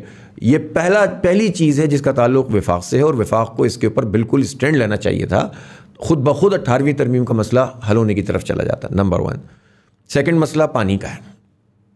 اب آپ کہیں گے یہ تو اگین اس کے اوپر میں جسٹ لاسٹ جو آپ کا, کہ ایک تو آپ نے یہ کہا کہ دیکھیں اگر تو آپ نے پاپولیشن سینسس کی بات کی, آئی انڈرسٹینڈ دیٹ کہ اس سے آپ کی ڈیلیمیٹیشن آؤٹ ہو رہی ہے, ایکچولی سیٹس کی کوانٹٹی آؤٹ ہو رہی ہے, دیٹ آئی انڈرسٹینڈ. نہیں, پورا سائیکالوجی آؤٹ ہو رہی ہے نا. ابھی جو ووٹ ڈالتے ہیں ہم یہ سوچ کر ووٹ ڈالتے ہیں کہ یہ تو ہم نے جیتنا نہیں ہے, ہمارا نہیں, وہ تو ہو رہی ہے, بالکل سائیکالوجی تو آؤٹ ہو رہی ہے, بالکل I totally get that. My question is کہ چلیں حکومت ایک سازش کہہ لیں اس کو, ایک سازش یہ تو ہو سکتی ہے کراچی کے ساتھ کہ جی آپ کے بندے غلط گن لیے جائیں, لیکن جہاں پر آپ کی ووٹس کی بات آتی ہے تو وہ تو عوام کے پاس کنٹرول ہے, رائٹ, کہ میرے پاس کنٹرول ہے کہ میرا اگر گجرات کا ہے اور میں پچھلے 20 سال سے کراچی میں رہ رہا ہوں تو میں اس کا سسٹم فالو کروں اور میں جو ہے جا کر اس کو ٹرانسفر کروا لوں. ایک دفعہ ہو جائے گا, چلیں پہلی دفعہ ہو جائے گا کہ یار وہاں پر شاید وہ اتنی ٹرانسفرز آ جائیں, ایک حلقہ جو ہے جہاں پر 6 لاکھ کی پاپولیشن تھی وہاں پہ 8.5 لاکھ کی پاپولیشن ہو جائے. اگلی بار تو وہ ظاہر ہے لسٹوں میں دیکھیں گے کہ یار ووٹر لسٹوں میں یہاں پہ 8.5 لاکھ ہو رہی ہے تو ہمیشہ ڈیلیمیٹیشن چینج کرنی پڑے گی. So while census has some control over beginning to understand کہ یار اس علاقے میں کتنی پاپولیشن ہے اور ہم نے اس کے حساب سے کیا کرنا ہے. The actual real implication is built around Nadra ID cards, the address attached to it, and the voter lists. And وہ voter list جو ہے وہ essentially so اس کی مطلب why can't political parties یہ میں تو سن رہا ہوں کہ یار یہ تو سندھ کے ساتھ ہاتھ ہو گیا, کراچی کے ساتھ, it's an easy way to rile people up. نہیں, آپ دیکھیں کم از کم جماعت اسلامی کے کیس میں یہ والی بات نہیں ہے. میں آپ کو بتاتا ہوں, ابھی دیکھیں سینسس کراتی ہے Pakistan Bureau of Statistics, right, ٹھیک ہے. شناختی کارڈ نادرا کا ادارہ ہے, اور تیسرا ادارہ ہے جو کرتا ہے ووٹر لسٹیں بناتا ہے وہ الیکشن کمیشن آف پاکستان ہے, right.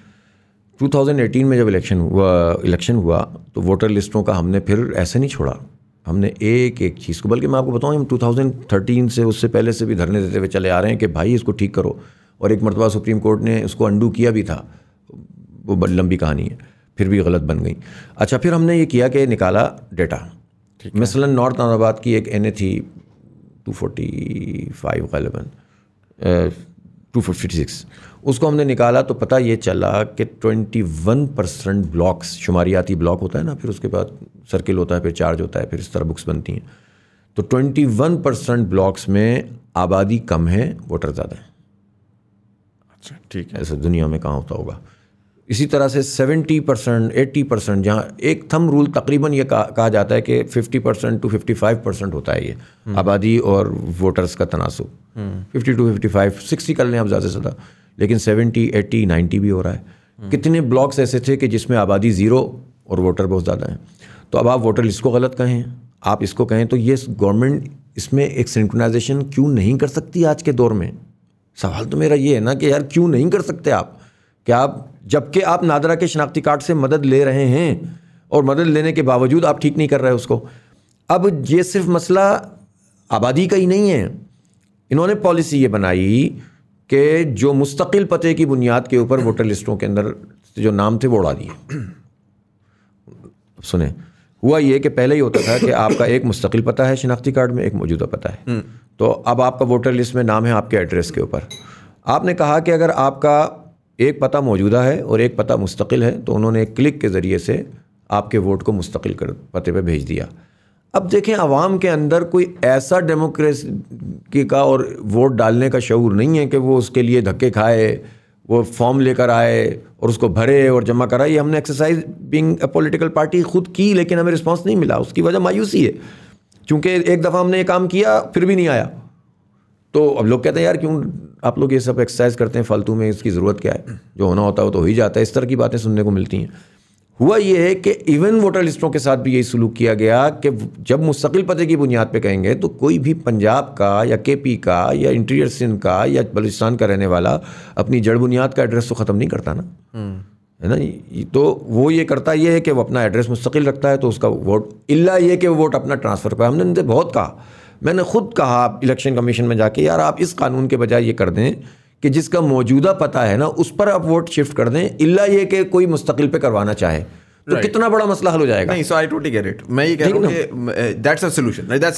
So this is actually population census, apart from the fact that population census will make people feel good about themselves, that's not necessarily a solution to this problem. The real solution to this problem is actually getting the voters from the right constituencies, جو کہ تب آپ کے پاس already voter لسٹوں میں جب آپ کو difference نظر آئے گا تو اس کی بیسس کے اوپر I believe E C P is going to create the delimitation کہ یار ٹھیک ہے اتنے اتنے اتنے یہاں پر ہلکا اس کے حساب سے بنے گا. صحیح, ٹھیک ہو گیا. سو ایک تو یہ آپ کا آپ نے یہ ہلکے کا اس کا پاپولیشن کا بتا دیا میں نے آپ کو.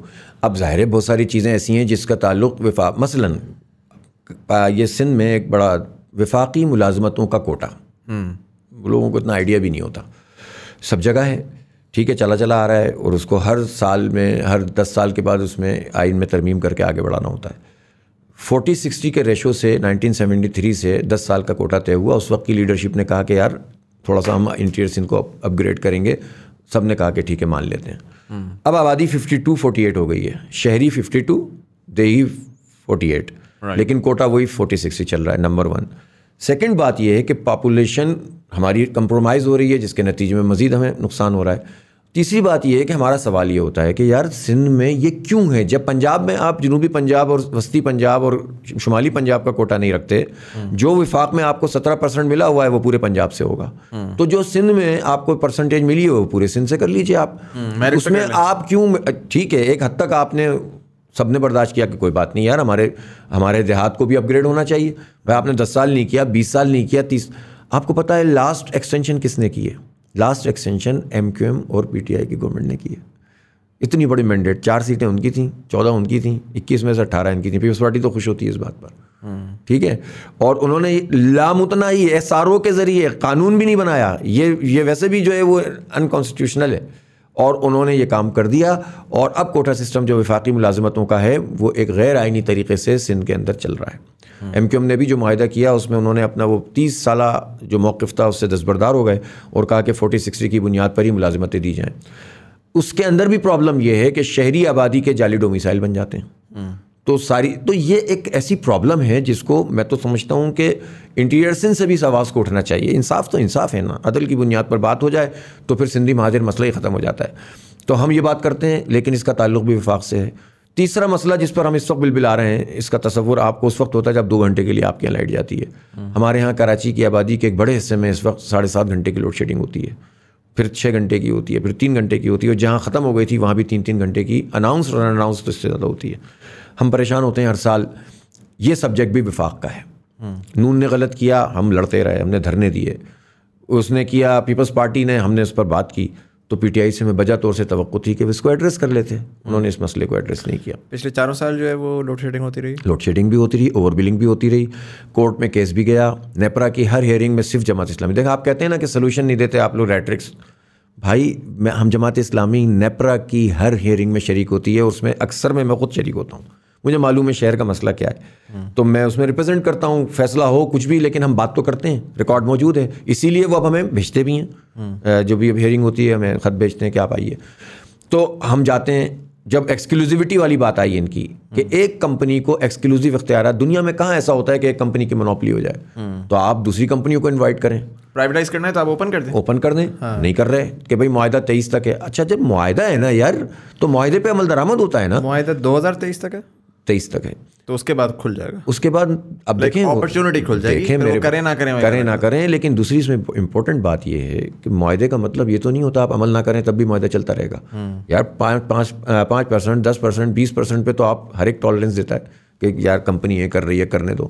لیکن اگر یہ طے ہو کہ آپ 3 سال میں 1300 میگا واٹ بجلی کا اضافہ کریں گے، اور آپ 17 سال میں صرف 17% یونٹس میں اضافہ کریں، نیٹ 300-350 میگا واٹ کا اضافہ کریں، اور آپ چکر دیتے رہیں، تو پھر اس معاہدے کو کینسل ہونا چاہیے کہ نہیں ہونا چاہیے. جب آپ کے بارے دیکھیں، میں آپ کو سمپل فگرز دے دوں. پرائیویٹائز کب ہوئی تھی کہ الیکٹرک؟ 2005 میں مشرف صاحب اور MQM جب تھی کے ٹائم پہ. ٹھیک ہے. اس کے بعد ایک کمپنی سے شیئر دوسری کمپنی کو منتقل ہوئے پیپلز پارٹی کے زمانے میں 2009 اور 10 میں. ابراج کے پاس گئے، اور اس میں 50 بلین روپیز کی جو لائبلٹیز تھیں وہ ہمارے ٹیکسوں کے پیسوں سے زرداری صاحب نے ان کی ادا کی. نئی فریش کمپنی تازہ دم شکاریوں کو دے دیا. ان کو پتا تھا یہی ہوتا ہے یہاں. اور انہوں نے جو کچھ کیا ہے اس وقت 100 ارب روپے تو کم از کم ان کے سوئی ساؤدرن گیس کے ہیں، جو ہمارے کمپنی ہے نا، پاکستان کی کمپنی ہے. ایک پرائیویٹ کمپنی 100 ارب روپے کی لائبلٹی رکھے ہوئے بیٹھی ہوئی ہے. اور آپ کو پتا ہے کہ پچھلے کئی برس سے تقریباً 6-7 سال ہو گئے ہیں بغیر کسی ایگریمنٹ کے ان کو گیس دی جا رہی ہے. بھائی یہ گیس آپ فراہم کریں، اس کو قومی تحویل میں لے کر کریں، تو بھائی قوم کا پیسہ قوم کی اس پہ لگے گا. آپ لڑائی کرتے رہیں گے، حکومت سے لڑیں گے کہ بھائی ٹھیک ہے، لیکن ایک پرائیویٹ کمپنی کے پروفٹ میں کمی نہیں آ رہی. ایک کلو بیک ہوتا ہے کہ اب جب آپ پروفٹ میں آئیں گے تو آپ شہریوں کو پیسے واپس کریں گے. 42 ارب روپے ہو چکے ہیں اس کے، کراچی کے شہریوں کے. وہ کلو بیک کے پیسے یہ لوگ واپس نہیں کر رہے ہیں. ہم نے کیس کیا، ہم نیپرا میں گئے، لڑائی کی، تو اس کے نتیجے میں نیپرا نے کہا بھائی کر دیجئے. یہ کورٹ میں چلے گئے، وہاں سے اسٹے مل گیا. تو اس اسٹے کو کھلوانے کے لیے نہ نیپرا کچھ کرتا ہے نہ گورنمنٹ کچھ کرتی ہے. اب ہم نے آخری ہیئرنگ میں بات کی چیئرمین نیپرا سے کہ سر آپ کر کیا رہے ہیں یہ؟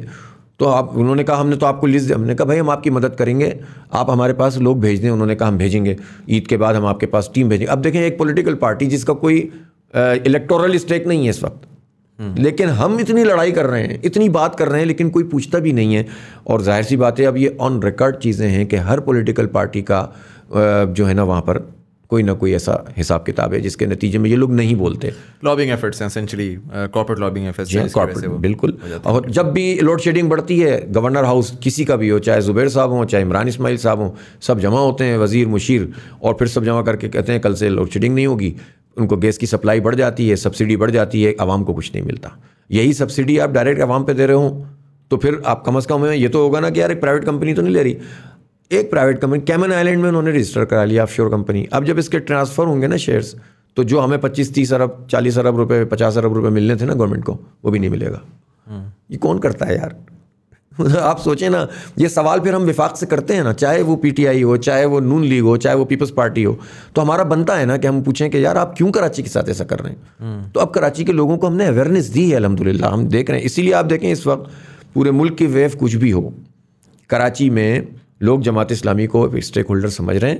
کینٹونمنٹ بورڈ کے الیکشن میں اس کا ریفلیکشن نظر آ گیا. ہم تیسری بڑی پارٹی کے اندر شامل ہو گئے اور ہم نے MQM کو پیچھے چھوڑ دیا کینٹونمنٹ بورڈ کے الیکشنز میں. اور ہماری تیاری ہے انشاءاللہ، ہم بہت بھرپور طریقے سے 24 جولائی کو الیکشن ہو رہا ہے. اور بہت سارے مسئلے میں آپ کو کیا کیا علاقوں کے ہو رہے ہیں. کراچی حیدرآباد میں 24 کو ہوگا، اور یعنی جون میں پہلے مرحلے میں سندھ میں ہوگا.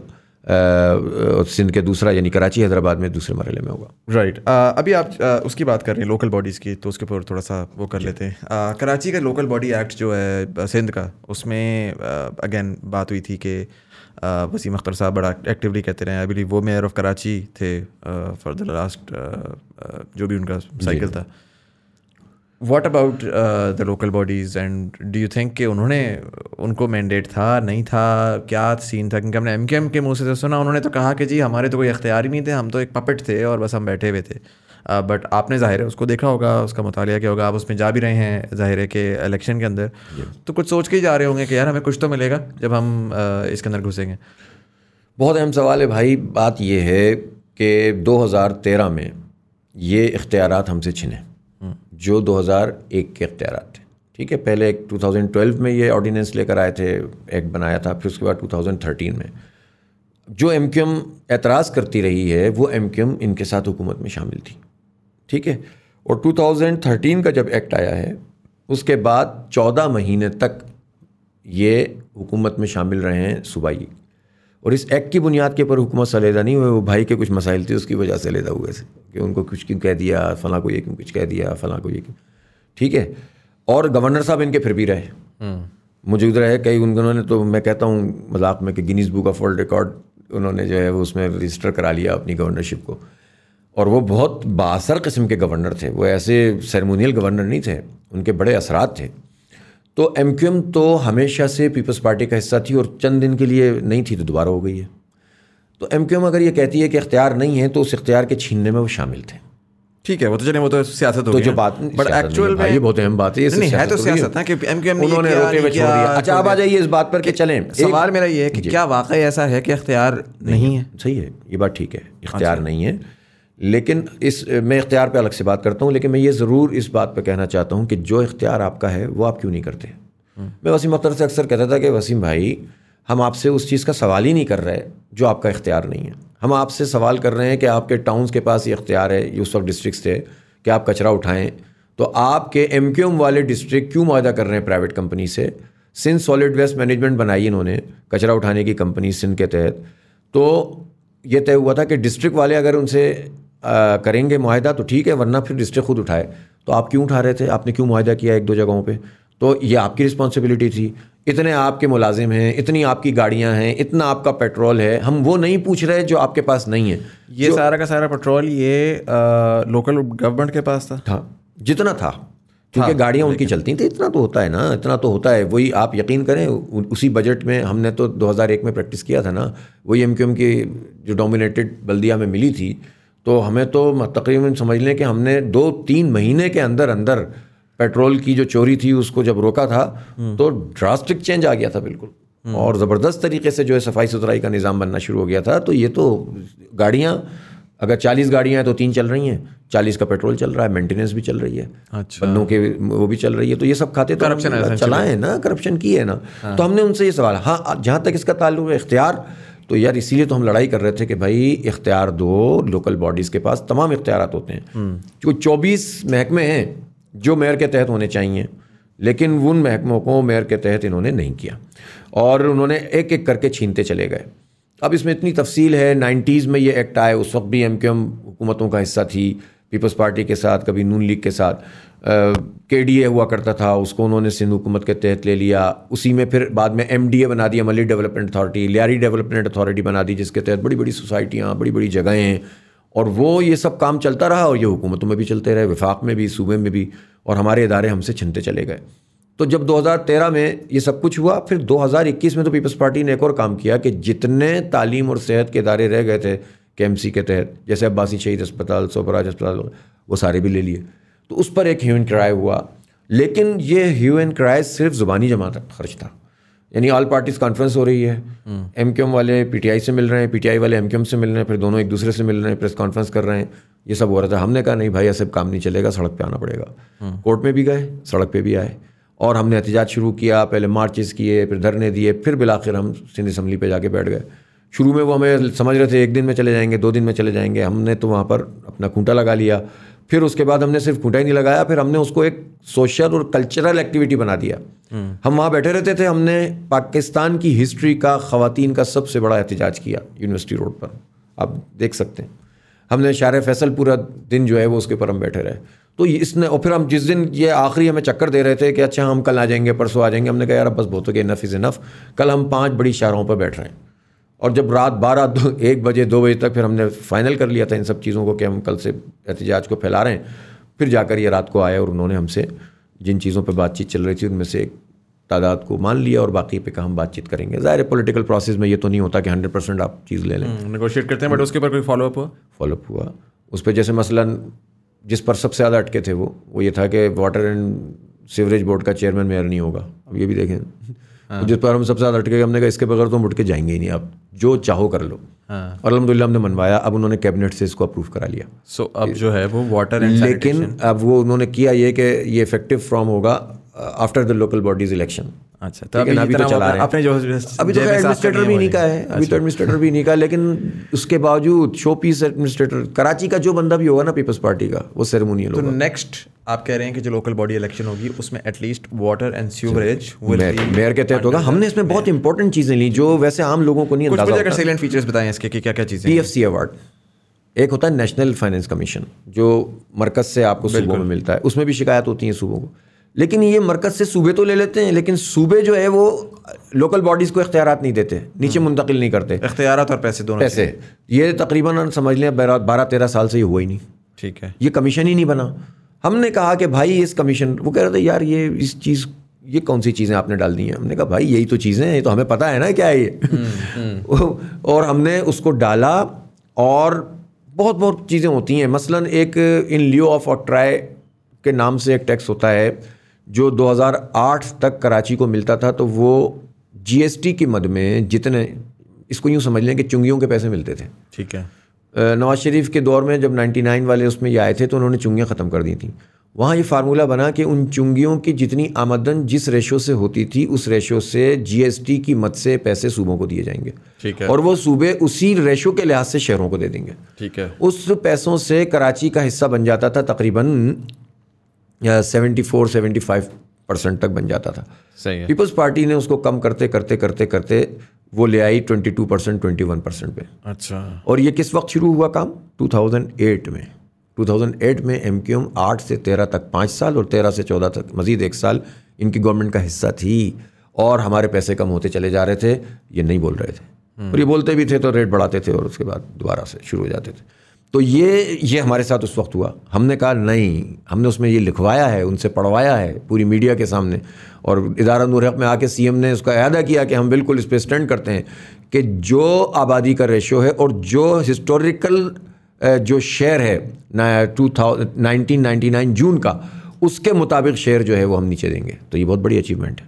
PFC ایوارڈ انہوں نے کہا کہ میئر کے بننے کے جو ہے وہ 30 دن کے اندر یہ قائم ہوگا, اور اس پر امپلیمنٹ. اور اس معاہدے کے اوپر اگر نہیں کرتے ٹائملی تو آپ کورٹ جا سکتے ہیں. کورٹ بھی جا سکتے ہیں, اور ہم اس پر اب دیکھیں کورٹ میں تو کورٹ کا تو سہارا لے کر بہت ساری چیزیں آگے بڑھ جاتی ہیں. میں کیا کروں کورٹ, تو اس پہ وہی ایک احتجاج ہے, لائک بیسیکلی پریشر کر کے آپ اس کو پریشر ڈیولپ کریں گے. اور دیکھیں انہوں نے نا اس کے بعد اچھا جیسچر دیا تھا, ہم نے اس کو ویلکم. ہمیں کوئی گولیاں تھوڑی چلانی ہے بھائی.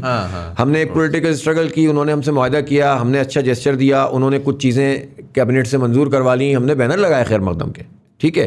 پھر کچھ چیزوں کا تعلق اسمبلی کی لیجسلیشن سے تھا, انہوں نے ترمیم پیش کی, ہم نے اس کو اپریشیٹ کیا.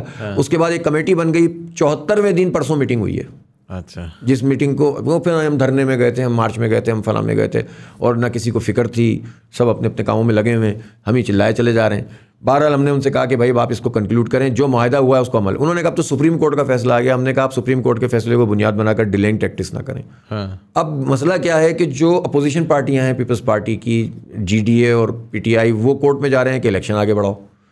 MQM بھی جو ہے وہ اس طرح ان کی حکومتی پارٹنر بن گئے. ایک ہی اپوزیشن رہ گئی ہے اس وقت, جماعت اسلامی, جو لڑ رہی ہے, اس لیے کہ وہ کراچی کے ایشو پہ ہم ہی بات کر رہے ہیں, باقی سب ظاہر ہے نیشنل ایشو پہ کر رہے ہیں, ان کا حق ہے وہ کریں. وہ کس بیسس پہ کہہ رہے ہیں کہ جی ہم الیکشن آگے بڑھائیں؟ ان کا شاید ان کا کہنا یہ ہے کہ چونکہ لوکل باڈی وہ نہیں بنا, بلدیاتی ایکٹ نہیں پاس ہوا, حالانکہ اس ایکٹ کا تعلق الیکشن سے نہیں ہے.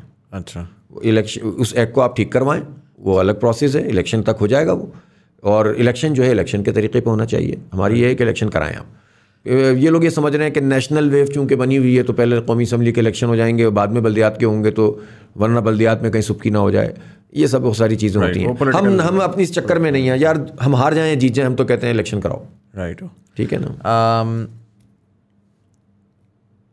اور میں مزید تھوڑا سا سوئچ کروں گا. الیکٹریسٹی کی آپ نے ظاہر بات کی, اس میں وہ کہ الیکٹرک کا وہ سارا کا سارا ہے.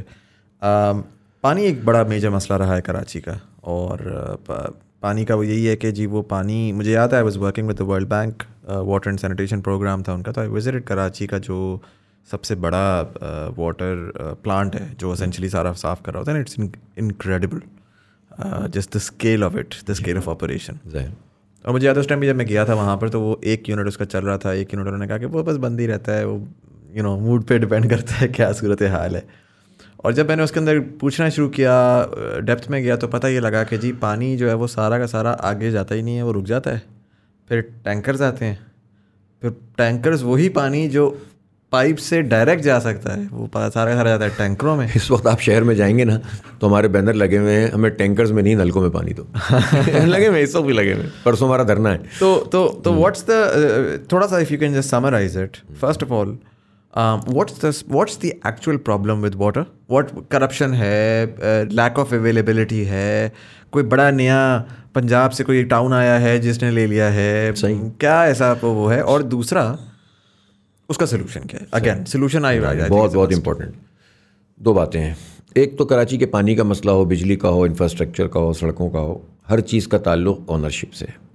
یہ شکایت تو ہم کر سکتے ہیں نا کہ وفاقی حکومت یا پنجاب کے لوگ میں کیوں کہوں, پنجاب کے لوگ پنجاب کی اونرشپ لیں گے, سندھ کے لوگ سندھ کی اونرشپ لیں گے, بالکل ٹھیک ہے. اور بحیثیت پاکستانی سب لوگ ہم سب کی ایک دوسرے کی اونرشپ لیں گے. ہمیں تو خوشی ہوتی ہے کہ اگر پاکستان میں اگر ٹیکس میں کراچی کے لوگ 42% انکم ٹیکس دیتے ہیں, ریمیننگ پورا پاکستان 58% دیتا ہے, کوئی بات نہیں یار, پاکستان کراچی ہب ہے, معاشی پورٹ ہے, یہاں پر ہم کنٹریبیوٹ کریں. لیکن تکلیف اس وقت ہوتی ہے جب ہمیں نظر انداز کریں گے, تو ہم کہتے ہیں یار یہ نہ کرو ہمارے ساتھ, ہم تو بہت خوشی سارے کام کرتے ہیں, باقی چیزوں کو بھی اب اسی پہ لے لیں. اب ایکسپورٹ 54% ہے ہماری کراچی کی, پورے پاکستان کی ایکسپورٹ کا 54% کراچی کرتا ہے. لیکن آپ دیکھیں اس کے لحاظ پانی کا ایشو میں آپ کو بتاتا ہوں. پانی کا ایشو یہ ہے کہ 1991 میں ایک معاہدہ ہوا پانی کی تقسیم کا دریائے سندھ کی, ٹھیک ہے, ارسا کے اس کی روشنی میں, اور وہ ایگریمنٹ کے اندر سب کا شیئر طے کر دیا گیا, پنجاب, سندھ, بلوچستان. اور کراچی کے پورٹیبل واٹر کے لیے, کراچی کے لیے 1% آف دا دریائے سندھ پانی لکھا ہوا ہے اس میں, ٹھیک ہے. یہ بات کب کی ہے؟ 1991, 31 سال ہو گئے. 31 سال پہلے اور اب کی آبادی میں زمین آسمان کا فرق آ گیا. پھر معاہدے بنتے رہے. کینجر جھیل سے ہمیں مینلی جو ہے وہ پانی ہم لیتے ہیں, اور دوسرا پانی 100 ملین گیلن کا لیتے ہیں ہم ہب ریور سے. بلوچستان. یہ بھی ایک بڑی بات ہے کہ اس وقت جو 400-500 ملین گیلن پانی کراچی کو ترسیل کا نظام موجود ہے, جو خراب ہو اپنی جگہ, اس نظام میں 100 ملین گیلن کا کنٹریبیوشن نعمت اللہ خان صاحب نے آخر میں کیا 2005 میں, اور 100 ملین گیلن کا کنٹریبیوشن افغانی صاحب کا تھا جو ہب ڈیم سے کراچی کے لیے پانی لے کر آئے. تو سمجھ لیں کہ تقریباً 40-50% پانی تو ان 2 میئرس کے زمانے میں آیا کراچی کے لیے. اب ہماری جو اس وقت ریکوائرمنٹ ہے وہ ہے تقریباً 1650 ملین گیلن پر ڈے. ہمیں جو اس وقت سپلائی ہو رہا ہے وہ 550 ملین گیلن پر ڈے ہو رہا ہے, جبکہ ہب ریور سے اس وقت شارٹیج ہو گئی ہے چونکہ لیول کم ہو گیا ان کا, اور لائن بھی خراب ہیں, تو ہمیں 100 ملین کے بجائے تقریباً 60-65 ملین گیلن ملتا ہے. تو ایک تو یہ آپ کی شارٹ کمنگز آ گئیں. نمبر 1 پہلا مرحلہ یہ ہے کہ ہمیں 1% پانی مزید چاہیے, جس کے لیے 2002 میں نعمت اللہ خان صاحب 2000 ویژنری لیڈرشپ یہ ہوتی ہے, یہ لکھ کے دیا کہ ہمیں پانی کا کوٹا بڑھائیے, ہمیں پانی کے پلانٹ مزید بڑھانے ہیں, K4 بنانا ہے. وہ انفارچونیٹلی آج تک کی تاریخ میں نہیں ہو سکا, سب کی حکومتیں آئیں اور چلی گئیں. دوسرا مرحلہ یہ ہے کہ جو K4 منصوبہ ہے اس کے بارے میں یہ طے ہوا تھا کہ وہ مرحلہ وار ہوتے ہوتے 650 ملین گیلن 2000 ابھی ہو جانا تھا. لیکن نعمت اللہ خان صاحب کے جانے کے بعد ایک بوند پانی کا اضافہ کراچی کے لیے نہیں ہوا. 17 سال میں ایک بوند, میں گارنٹی سے کہہ رہا ہوں آپ سے. جبکہ K4 پہ اگر پہلے 130 پھر 130 پھر 260 ہوتا تو ابھی ہمارا مسئلہ ریزالو ہو چکا ہوتا. ایک منصوبہ بنا. آپ نے کہا کہ ڈیمانڈ سپلائی سائڈ بڑھاؤ, لیکن وہ سپلائی سائڈ تو آ کے آپ کو ٹریٹمنٹ پلانٹ تک دے گا, اس کے بعد کیا وہ جو انفراسٹرکچر ہے وہ ایگزسٹ کرتا ہے؟ کیونکہ میں نے تو یہ بھی سنا ہے کہ جی جہاں پر ایک گھر کی لائن تھی وہاں پر چائنا کٹنگ کر کے انہوں نے جی 40 فلور کھڑے کر دیے. جی بالکل. تو وہ تو اب ادھر آپ کو سارا اکھاڑنا پڑے گا تاکہ کیونکہ پانی کی جو مقدار چاہیے وہ اویلیبل ہی نہیں. یہ کام تو دیکھیں نا, شہر جہاں بھی شہر ہوں گے وہاں آبادی بڑھے گی. یہاں تو بے ہنگم طریقے سے بڑھتی ہے, نئی سوسائٹیز بنتی ہیں تو وہ بالکل بکھری ہوئی پڑی ہیں, اور جو اوپر بلڈنگیں بنتی چلی جا رہی ہیں تو بس وہ تو یہ خود ایک الگ موضوع ہے, نسلا ٹاور اس پہ بھی بات کر سکتے ہیں ہم. لیکن پانی کے حوالے سے میں یہ کہہ رہا تھا کہ اس میں تو یہ سائملٹینیسلی چیزیں کرنی ہوتی ہیں نا, آپ کو آگے کا اسٹرکچر بھی ٹھیک کرنا ہوتا ہے اور پیچھے سے پانی کا انتظام بھی کرنا ہوتا ہے. اب ہمیں چاہیے فوری طور پر پانی, لیکن K4 منصوبہ 3 سال کے کام کے بعد 25 ارب روپے خرچ کر کے ابینڈنٹ کر دیا گیا. ٹھیک ہے, یہ مراد علی شاہ صاحب نے ایک آل پارٹیز کانفرنس 2 سال پہلے کی, 2.5 سال پہلے میں بھی گیا تھا اس میں. انہوں نے اپنا رونا رویا کہ یار یہ ڈیزائن ٹھیک نہیں تھا, فلاں نہیں تھا, اور ہم یہاں سے لا رہے تھے, ایسا ہونا چاہیے تھا, اوپن چینل ہے, فلاں ہے, یہ وہ. انہوں نے ختم کر دیا. پھر پورا منصوبہ ضائع ہو گیا. ہاں میں بتاتا ہوں. پھر اس کے بعد کراچی ٹرانسفارمیشن کمیٹی بنی, کراچی ٹرانسفارمیشن پلان بنا. اس میں فوج کے ڈنڈے کے زیر سایہ جو ہے وہ تینوں اچھے بچے, PTI, پیپلز پارٹی اور MQM بیٹھے, ان کے میئر تھے, ان کی وہ تھی ان کی, اور یہ طے پایا کہ یہ پانی کا منصوبہ سرنو بنایا جائے گا. اس وقت وفاقی حکومت نے یہ کہا, خان صاحب نے, کہ بھئی اب ہم یہ منصوبہ ٹوٹلی ہم بنائیں گے اور 650 ملین گیلن 1 گو میں بنا دیں گے. ٹھیک ہے, اس کے لیے ظاہر پانی پیچھے سے فراہم کرنا بھی وفاق کا کام ہے, 650 ملین گیلن کی لائن بچھانا بھی وفاق کا کام ہے, اور انہوں نے وابڈا کے حوالے یہ کام کر دیا. یہاں سے وہ اعلان کر کے چلے گئے کہ 650 ملین گیلن K4 کا منصوبہ بنے گا. وہاں جب انہوں نے اکنامک کونسل کی میٹنگ کی تو اس کو 260 ملین گیلن کر دیا اسٹریٹ اوے. اب میں یہ کیسی بات کر رہا ہوں جس سے کسی کو پریشانی ہو تو ہو, لیکن کراچی کے لوگوں کو بہت پریشانی ہے. یار یہ ہمارے ساتھ کیا کرتے ہیں, کیوں اس طرح کی باتیں کرتے ہیں, اور پھر اس کے بعد یہ ہمارے ساتھ یہ سلوک ہوتا ہے. کر دیا. اب اس کے بعد کیا ہے, اس کے بعد بھی پوزیشن یہ ہے کہ اب وہ چیئرمین وابڈا نے بھی ظاہر ہے اب اس وقت وہ کر دیا ہے, استعفیٰ دیا. خیر ادارہ ہے, اس کو یہ کام کرنا چاہیے, لیکن پیچھے سے پانی موجود نہیں ہے. اب اگر یہ K4 بن بھی جاتا ہے, یہ کہاں سے کہاں تک ہے, یہ ایک جو ہے وہ منصوبہ کینجر جھیل سے لے کر یہاں تک کا ہے. لیکن آپ کو پتہ ہے KB فیڈر ایک ہے, کوٹری بیراج سے لے کر کینجر جھیل تک کا جو فیڈر ہے اس میں تو ڈیولپمنٹ ہی نہیں ہو رہی کوئی, اس پہ تو پیسہ کوئی نہیں خرچ کیا, نہ وفاق کو پتہ, نہ صوبہ کچھ کر رہا ہے. تو اس کے نتیجے میں کیا ہوا کہ اگر یہ K4 بن بھی جاتا ہے تو پیچھے آپ پانی لانے کے قابل ہی نہیں ہیں. یہ مذاق ہے یار, جھیل سوکھ جائے گا بیسیکلی. اور نہیں, جھیل نہیں سوکھے گی. بات یہ کہ آپ چینل ہی نہیں ہے آپ کے پاس پانی لانے کا, جھیل کے اندر تک پہنچانے کا. اچھا, جس کے آگے سے آپ کو پانی یہاں پر چاہیے. ایک چینل ابھی بنا ہوا ہے نا جو ایگزسٹنگ ہے, آپ کو مزید چینل چاہیے, یا اس کو بڑا کرنا ہے یا مزید چاہیے. وہ ہے ہی نہیں, وہ بننا ہے, اس کو ٹھیک کرنا ہے, جو اب موجود ہے اس کو بہتر کرنا ہے اور نیا بنانا ہے. اس پر کام نہیں ہو رہا. وہ خود 50-60 ارب روپے کا منصوبہ ہے. تو یہ کام اس طرح تھوڑی ہوتے ہیں یار اعلانات کر کے, یہ کام تو کام کرنے سے ہوتے ہیں. تو 14 سال سے پیپلز پارٹی برسر اقتدار ہے, لیکن وہ کراچی کے پانی کے مسئلے کو اس نے ایڈریس نہیں کیا ہے. انفارچونیٹ. لیکن وفاق صرف کہتا ہے, کرتے کچھ نہیں ہے. اس لیے احساس محرومی ہوتا ہے نا بھائی, ہم ایسی تھوڑی چیختے ہیں. تو ٹھیک ہے, ایک ہمیں سمجھ آ گئی سپلائی سائڈ. اب میں آپ کو بتاتا ہوں کہ اس کا حل کیا ہے. آپ اس میں پہلے مجھے یہ بتائیں کہ دیکھیں جو پرابلم آئیڈینٹیفیکیشن میں آپ نے مجھے یہ نہیں بتایا کہ جو اس وقت پانی آ رہا ہے, جو بھی آ رہا ہے, ہاں وہ بتاتا ہوں. ٹھیک ہے, وہ پانی کیا ایکچوئل ڈسٹریبیوٹ ہو رہا ہے؟ مطلب ایک تو آپ نے کہا نا شارٹ فال ہے, چلیں شارٹ فال آئی انڈرسٹینڈ یار, 100 میں سے 30 آ رہا ہے, 30 جا رہا ہے اور 70 کی اویلیبلٹی نہیں ہے. یا ایسا ہے کہ 10 جا رہا ہے اور 20 جو ہے وہ ٹینکروں میں بھر بھر کے. دیکھیں تقریباً اگر جو 550 میں لگا لوں اگر آ رہا ہے تو 550 میں سے 200 تقریباً ملین گیلن کی نیڈ ہے ہماری انڈسٹری کی, کم از کم میرا اندازہ ہے. تھوڑا بہت میں جو انڈسٹری میں جاتا ہوں دیکھتا ہوں, یہ 200 ملین گیلن بھی کس طرح فراہم کیا جا رہا ہے؟ اس طرح سے فراہم کیا جا رہا ہے کہ چوری کر کے ان کو دیا جا رہا ہے, ڈائریکٹ نہیں دیا جا رہا. اس سے کیا مراد ہے؟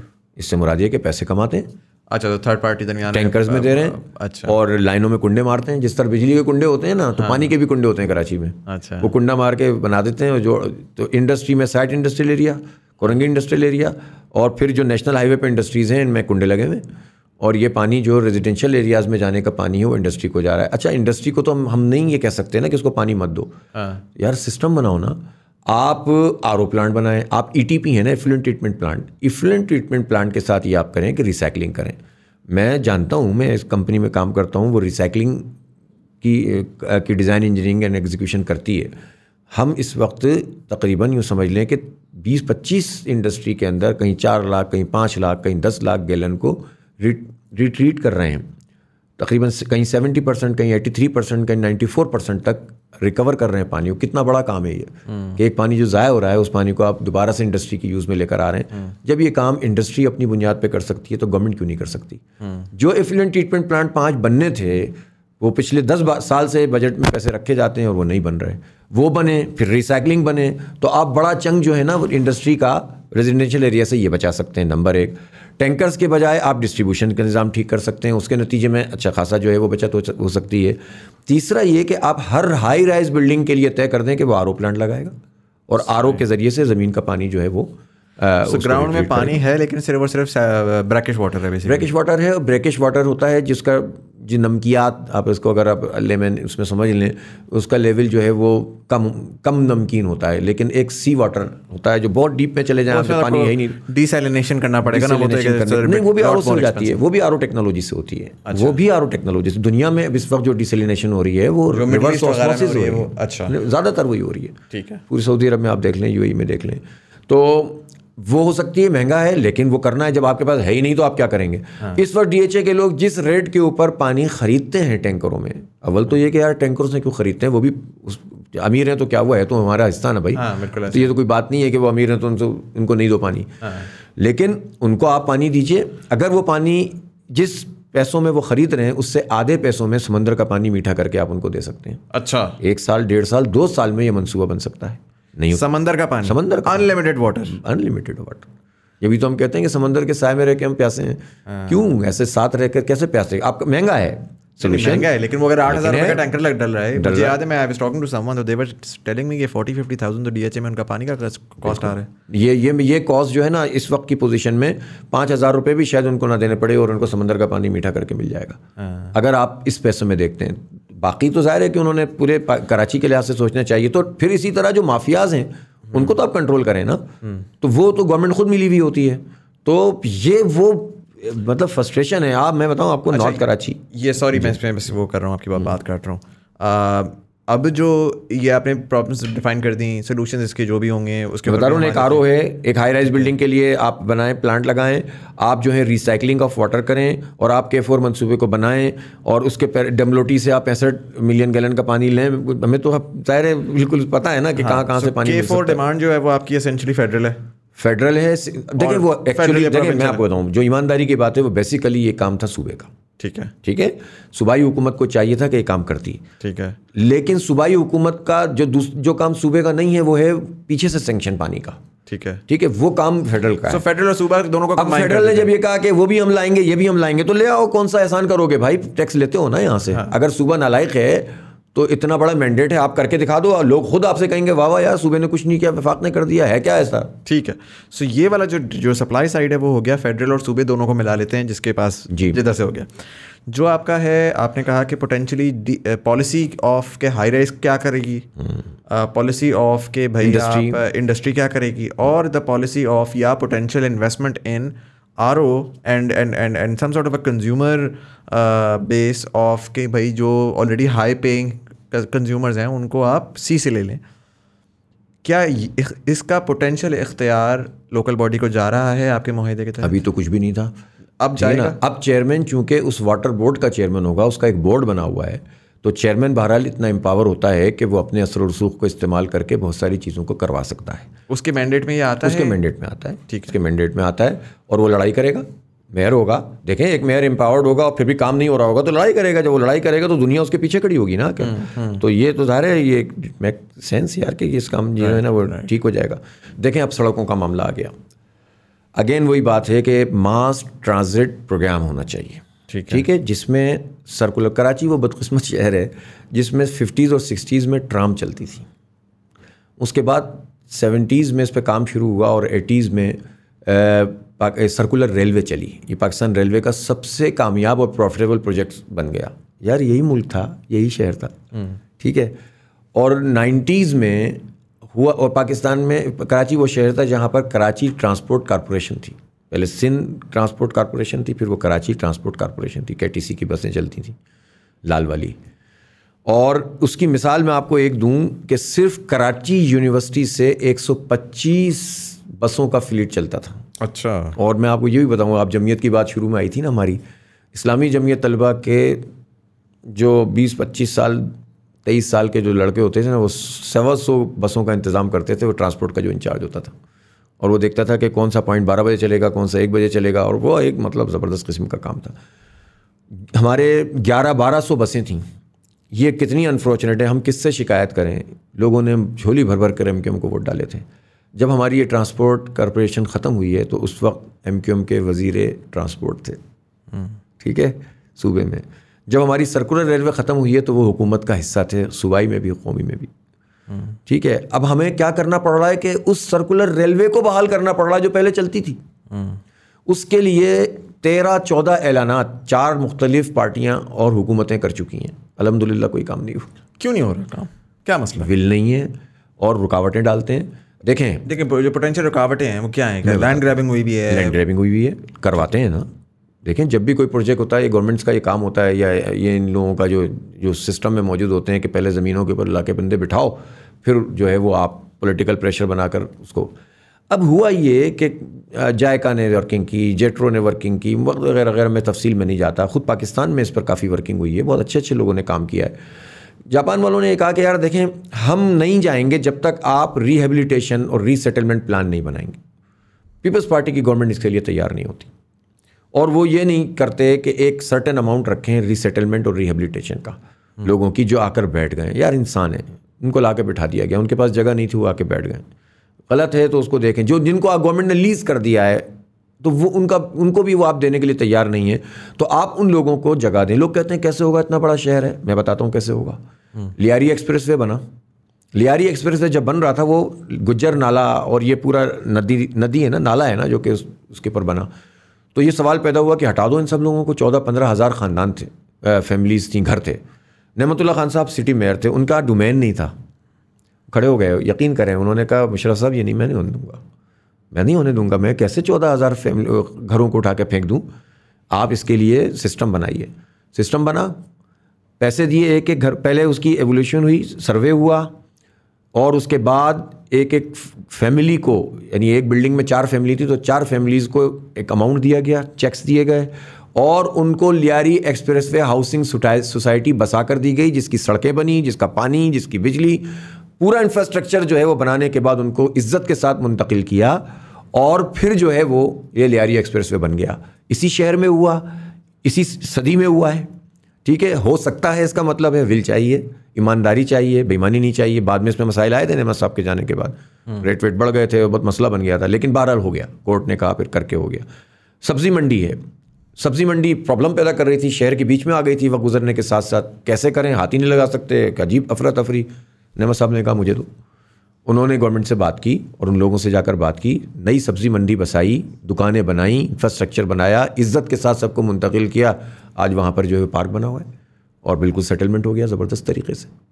تو اس کا مطلب کیا ہوا کہ جب آپ کرنا چاہیں تو ہو سکتا ہے. میرے پاس گولی مار کی مثال موجود ہے. جب بدترین فسادات کے زمانے میں گولی مار جیسی جگہ جہاں ایم کیو ایم کا ڈومیننس تھا، وہاں کے لوگوں سے ڈاکٹر پرویز محمود ہمارے ٹاؤن ناظم تھے، انہوں نے بات چیت کی، ان کو شہید کر دیا گیا. اس علاقے کا نام گولی مار کب سے پڑا ہے؟ جب سے گولیاں پڑی وہاں پر پتہ نہیں، میرا خیال ہے. سو فیسینیٹنگ ہاؤ کراچی کے لوگ آتے ہیں اور آ کے اتنے مزے سے کہتے ہیں گولی مار ایک علاقہ ہے جہاں گولیاں چلتی ہیں. گل بہار اس کا نام ہے بیسیکلی. ہمارے لیے تو it's just like I mean you guys are living in, آپ کو پتہ ہے ہمارے ناگن چورنگی بھی ہے، کریزی پوسٹ PTSD ورلڈ، جس میں مجھے لگتا ہے کہ سارے ٹراماٹائزڈ ہیں کراچی کے لوگ. پتہ نہیں چلتا وہ اصل میں، جب ایک چیز یوزڈ ٹو ہو جاتی ہے نا، پھر ہمیں تو پتہ ہی نہیں چلتا. ہم زبان سے کیجولی آ کے بتایا. میں ایک اور دوست بیٹھا ہوا تھا، اس نے کہا کہ ہاں وہ میں ادھر جا رہا تھا، پتہ نہیں لیاری جا رہا تھا، کدھر جا رہا تھا، وہاں پہ وہ گردنیں کاٹ کے فٹ بال کھیلتے تھے. میں نے کہا یار تم اتنے کیجولی کیسے یہ باتیں کر رہے ہو؟ دس از جسٹ آئی مین دس از آؤٹریجس. اسی گولی مار یعنی گل بہار میں وہ جگہ ہے کھجی گراؤنڈ جہاں پر سب کچھ ہوتا تھا. تو یہ تو آئی ایم جسٹ شاکڈ کہ کراچی کے ساتھ کیا کیا ہو چکا ہے. اور اگر لوگوں کو پتا ہو کہ the way and even with all of that the city has somehow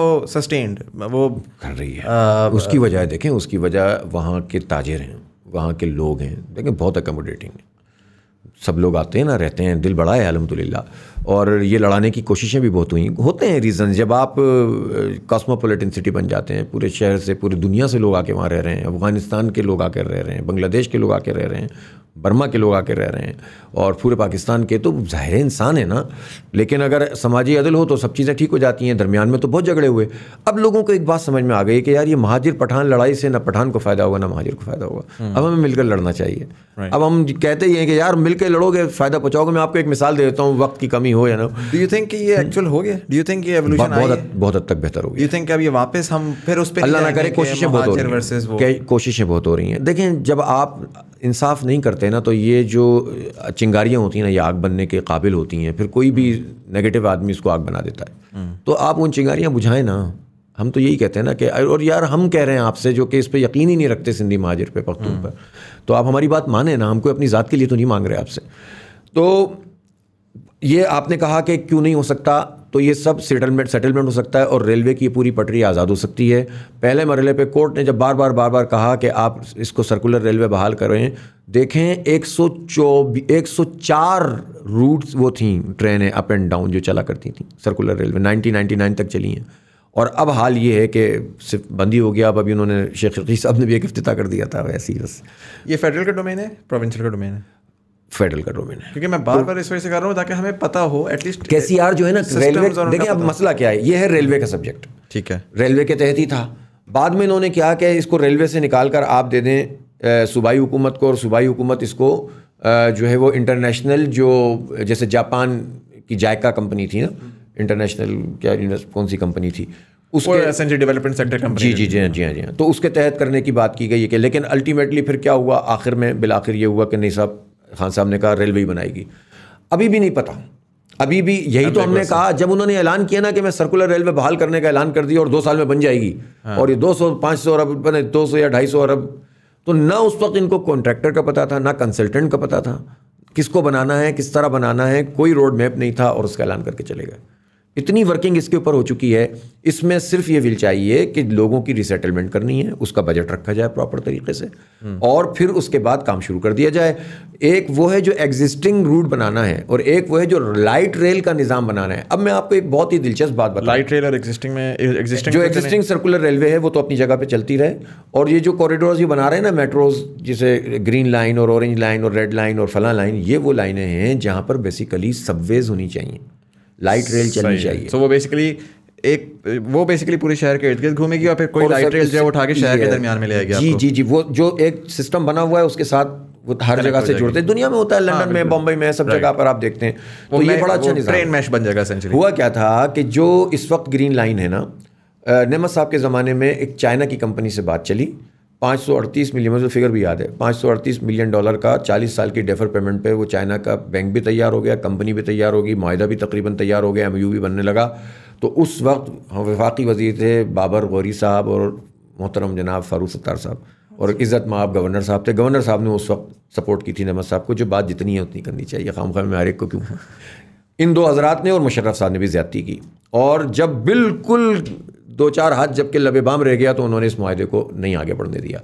یہاں پر اس روٹ کے اوپر انڈر گراؤنڈ اور اوور دی گراؤنڈ جو ہے نا یہ بننا تھا, سسٹم بننا تھا. 3 ہٹی تک اوپر سے آنا تھا, پھر نیچے چلنا تھا, اور یہ ٹاور تک جانا تھا. ایک کوریڈور بننا تھا, اس کے بعد پھر دوسری کوریڈور یہ جس پہ ایگزسٹنگ گرین لائن ہے. تیسرا کوریڈور جو ہے نا وہ قائد آباد سے آنا تھا, اور ان کوریڈورز کو سرکولر ریلوے سے کنیکٹ ہونا تھا.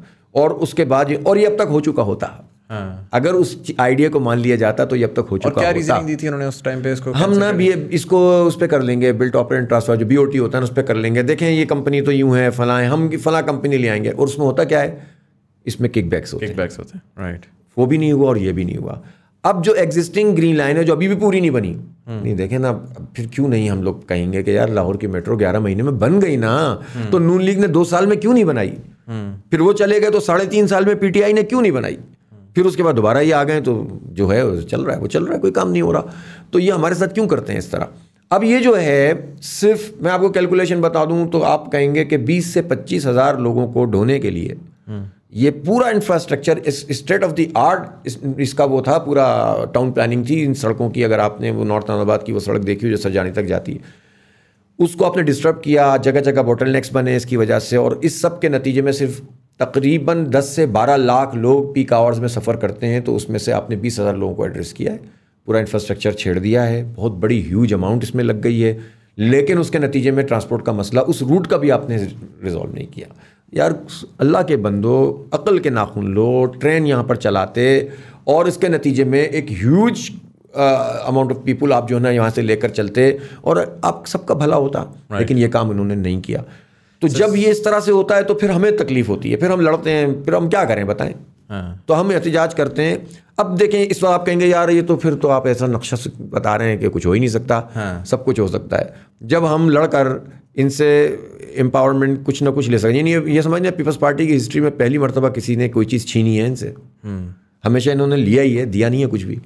یہ ہسٹری میں پہلی مرتبہ جماعت اسلامی نے اسٹرگل کر کے ان سے کچھ چیزیں لی ہیں اور انشاءاللہ اس پر امپلیمنٹ پورا کروائیں گے. تو یہ سب چیزیں بھی ہوں گی.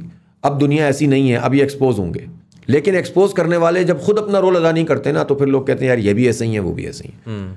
جماعت اسلامی اس لیے دعویٰ کر رہی تھی کہ ہم دعویٰ نہیں کر رہے ہیں, ہمیں اتنا سا موقع ملا, ہم نے کام کیا. ہم نے 4 ارب روپے کے بجٹ کو 42 ارب روپے تک نعمت صاحب کے 2001 والا ارب تھا وہ, ابھی والا نہیں, پہنچا دیا تھا.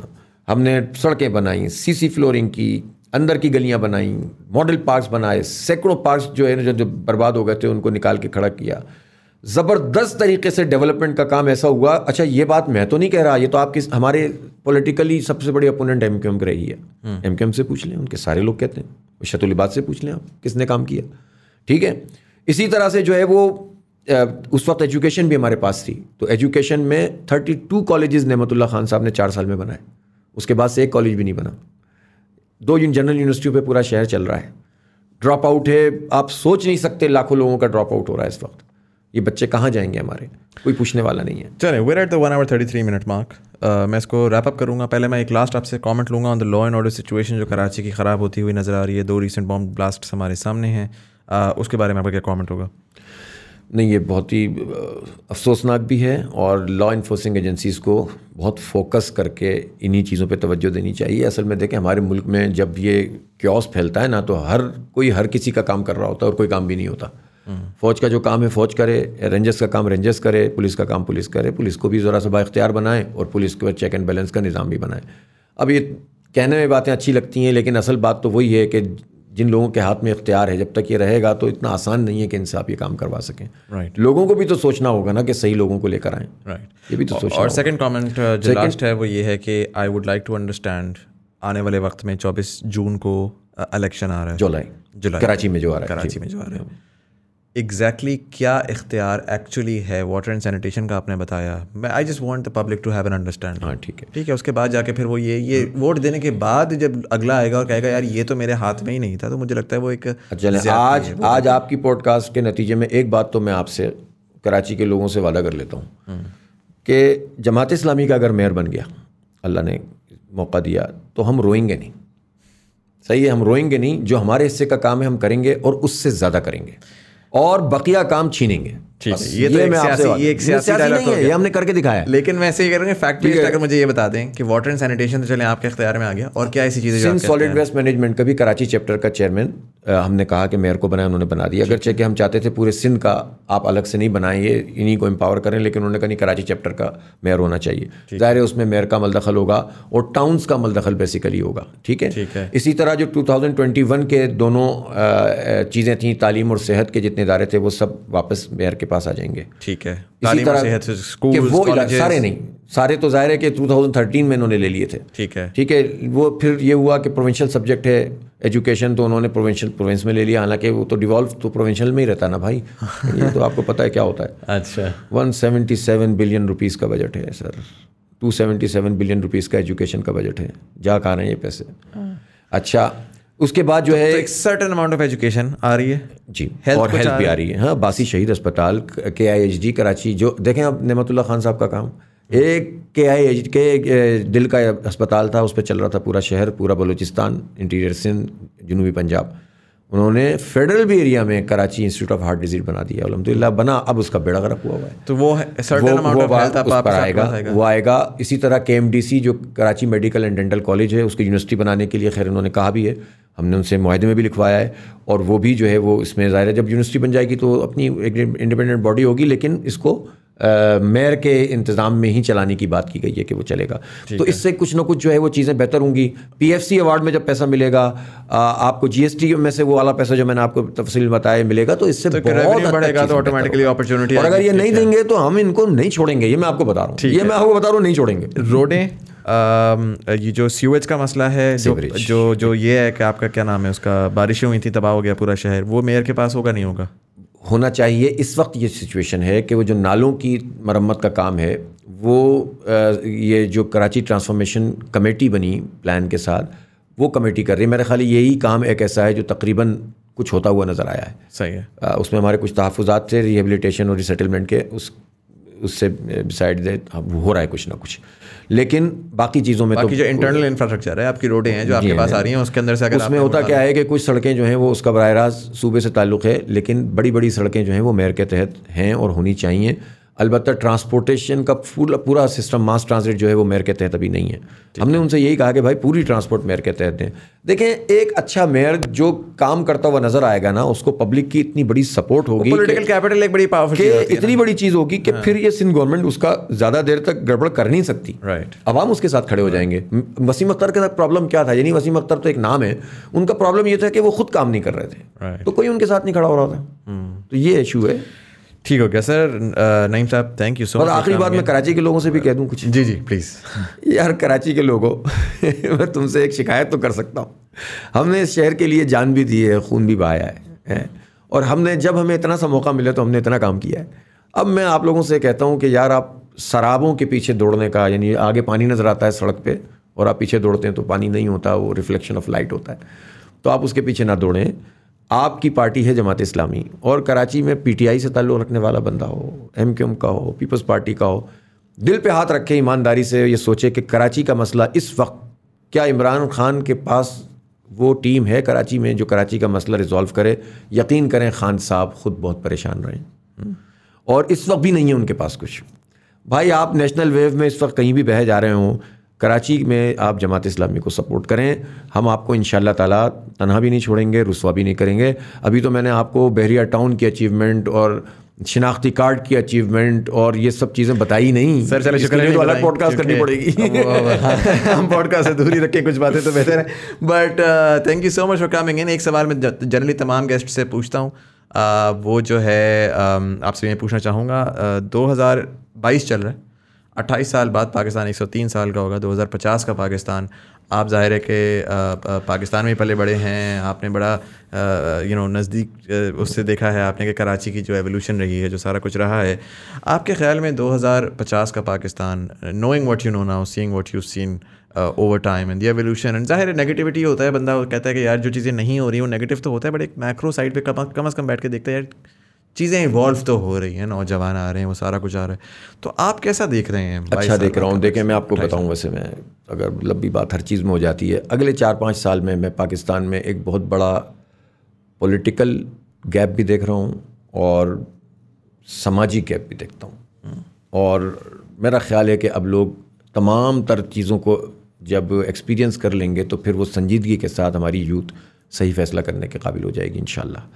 ابھی چلنے دیں جیسا چل رہا ہے, بہت پوٹینشیل ہے ہماری یوتھ میں, اس کو صرف یوٹیلائز کرنے کی ضرورت ہے. میں یوتھ سے بس ایک بات ضرور کہتا ہوں کہ یار تھوڑا سا پڑھنا شروع کرو اور ڈیٹیل میں جاؤ. جب تک ڈیپتھ نہیں ہوگی نا, دنیا میں کوئی قوم اس طرح سے نہیں آگے بڑھتی تھردلے پن سے. ابھی دنیا کا بھی کرائسس یہی ہے کہ ٹرمپ جیسے لوگ آگے بڑھ رہے ہیں, ریسسٹ آگے بڑھ رہے ہیں, ایک ریٹرکس کے اوپر آپ پیچھے چل پڑتے ہیں. یہ نہ کریں, تجزیہ کریں, حوصلہ پیدا کریں, اختلاف سننے کا حوصلہ پیدا کریں, اختلاف کرنے کا حوصلہ پیدا کریں. جس کو صحیح سمجھتے ہیں صحیح ہو, جس کو غلط سمجھتے ہیں غلط, صحیح راستے کا انتخاب کریں. مجھے پاکستان اچھا نظر آتا ہے. پاکستان کو اللہ تعالیٰ نے بڑی طاقت دی ہے, اس کی زمین, اس کے پہاڑ, اس کا پانی. یار بس تھوڑا سا اللہ کرے کوئی لیڈرشپ ایسی مل جائے کہ جو اس کو لے کر چل سکے اور اس یوتھ کو یوٹیلائز کر لے جو 65% آف دی پاپولیشن ہے. آپ نے اس کی بات بولی کہ 5 سال میں آپ ایک سیاسی اور سماجی ویکیوم دیکھ رہے ہیں, اس کو تھوڑا سا اگر ایکسپلین کر دیں کہ واٹ ڈز دیٹ مین. مطلب دیکھیں اس وقت تو جو چل رہا ہے نا, میں اس پہ زیادہ کمنٹ نہیں کرنا چاہ رہا, چلنے دیں اس کو. یہ بھی یعنی ظاہر ہے لوگ ایک پازیٹیو تبدیلی کے ساتھ جو ہے نا ایک ویو بنی ہے خان صاحب کی. میں اس تبدیلی کی جو ہوپ ہے نا اس کو ختم نہیں کرنا چاہتا. لوگ ایکسپیرینس سے گزر رہے ہیں, پچھلے 3.5 سال بھی گزرے ہیں, اور ہو سکتا ہے کہ انہیں مزید بھی چانس مل جائے, تو اس سے بھی وہ گزریں گے. اور اگر ہم اس ویو کے مقابلے میں غیر ضروری طور پر آ کر کھڑے ہوں گے نا, تو لوگوں کے اندر پھر غصہ اور اشتعال پیدا ہوتا ہے. یہ پی ڈی ایم نے جو کچھ کیا تھا وہ یہی کام کیا تھا.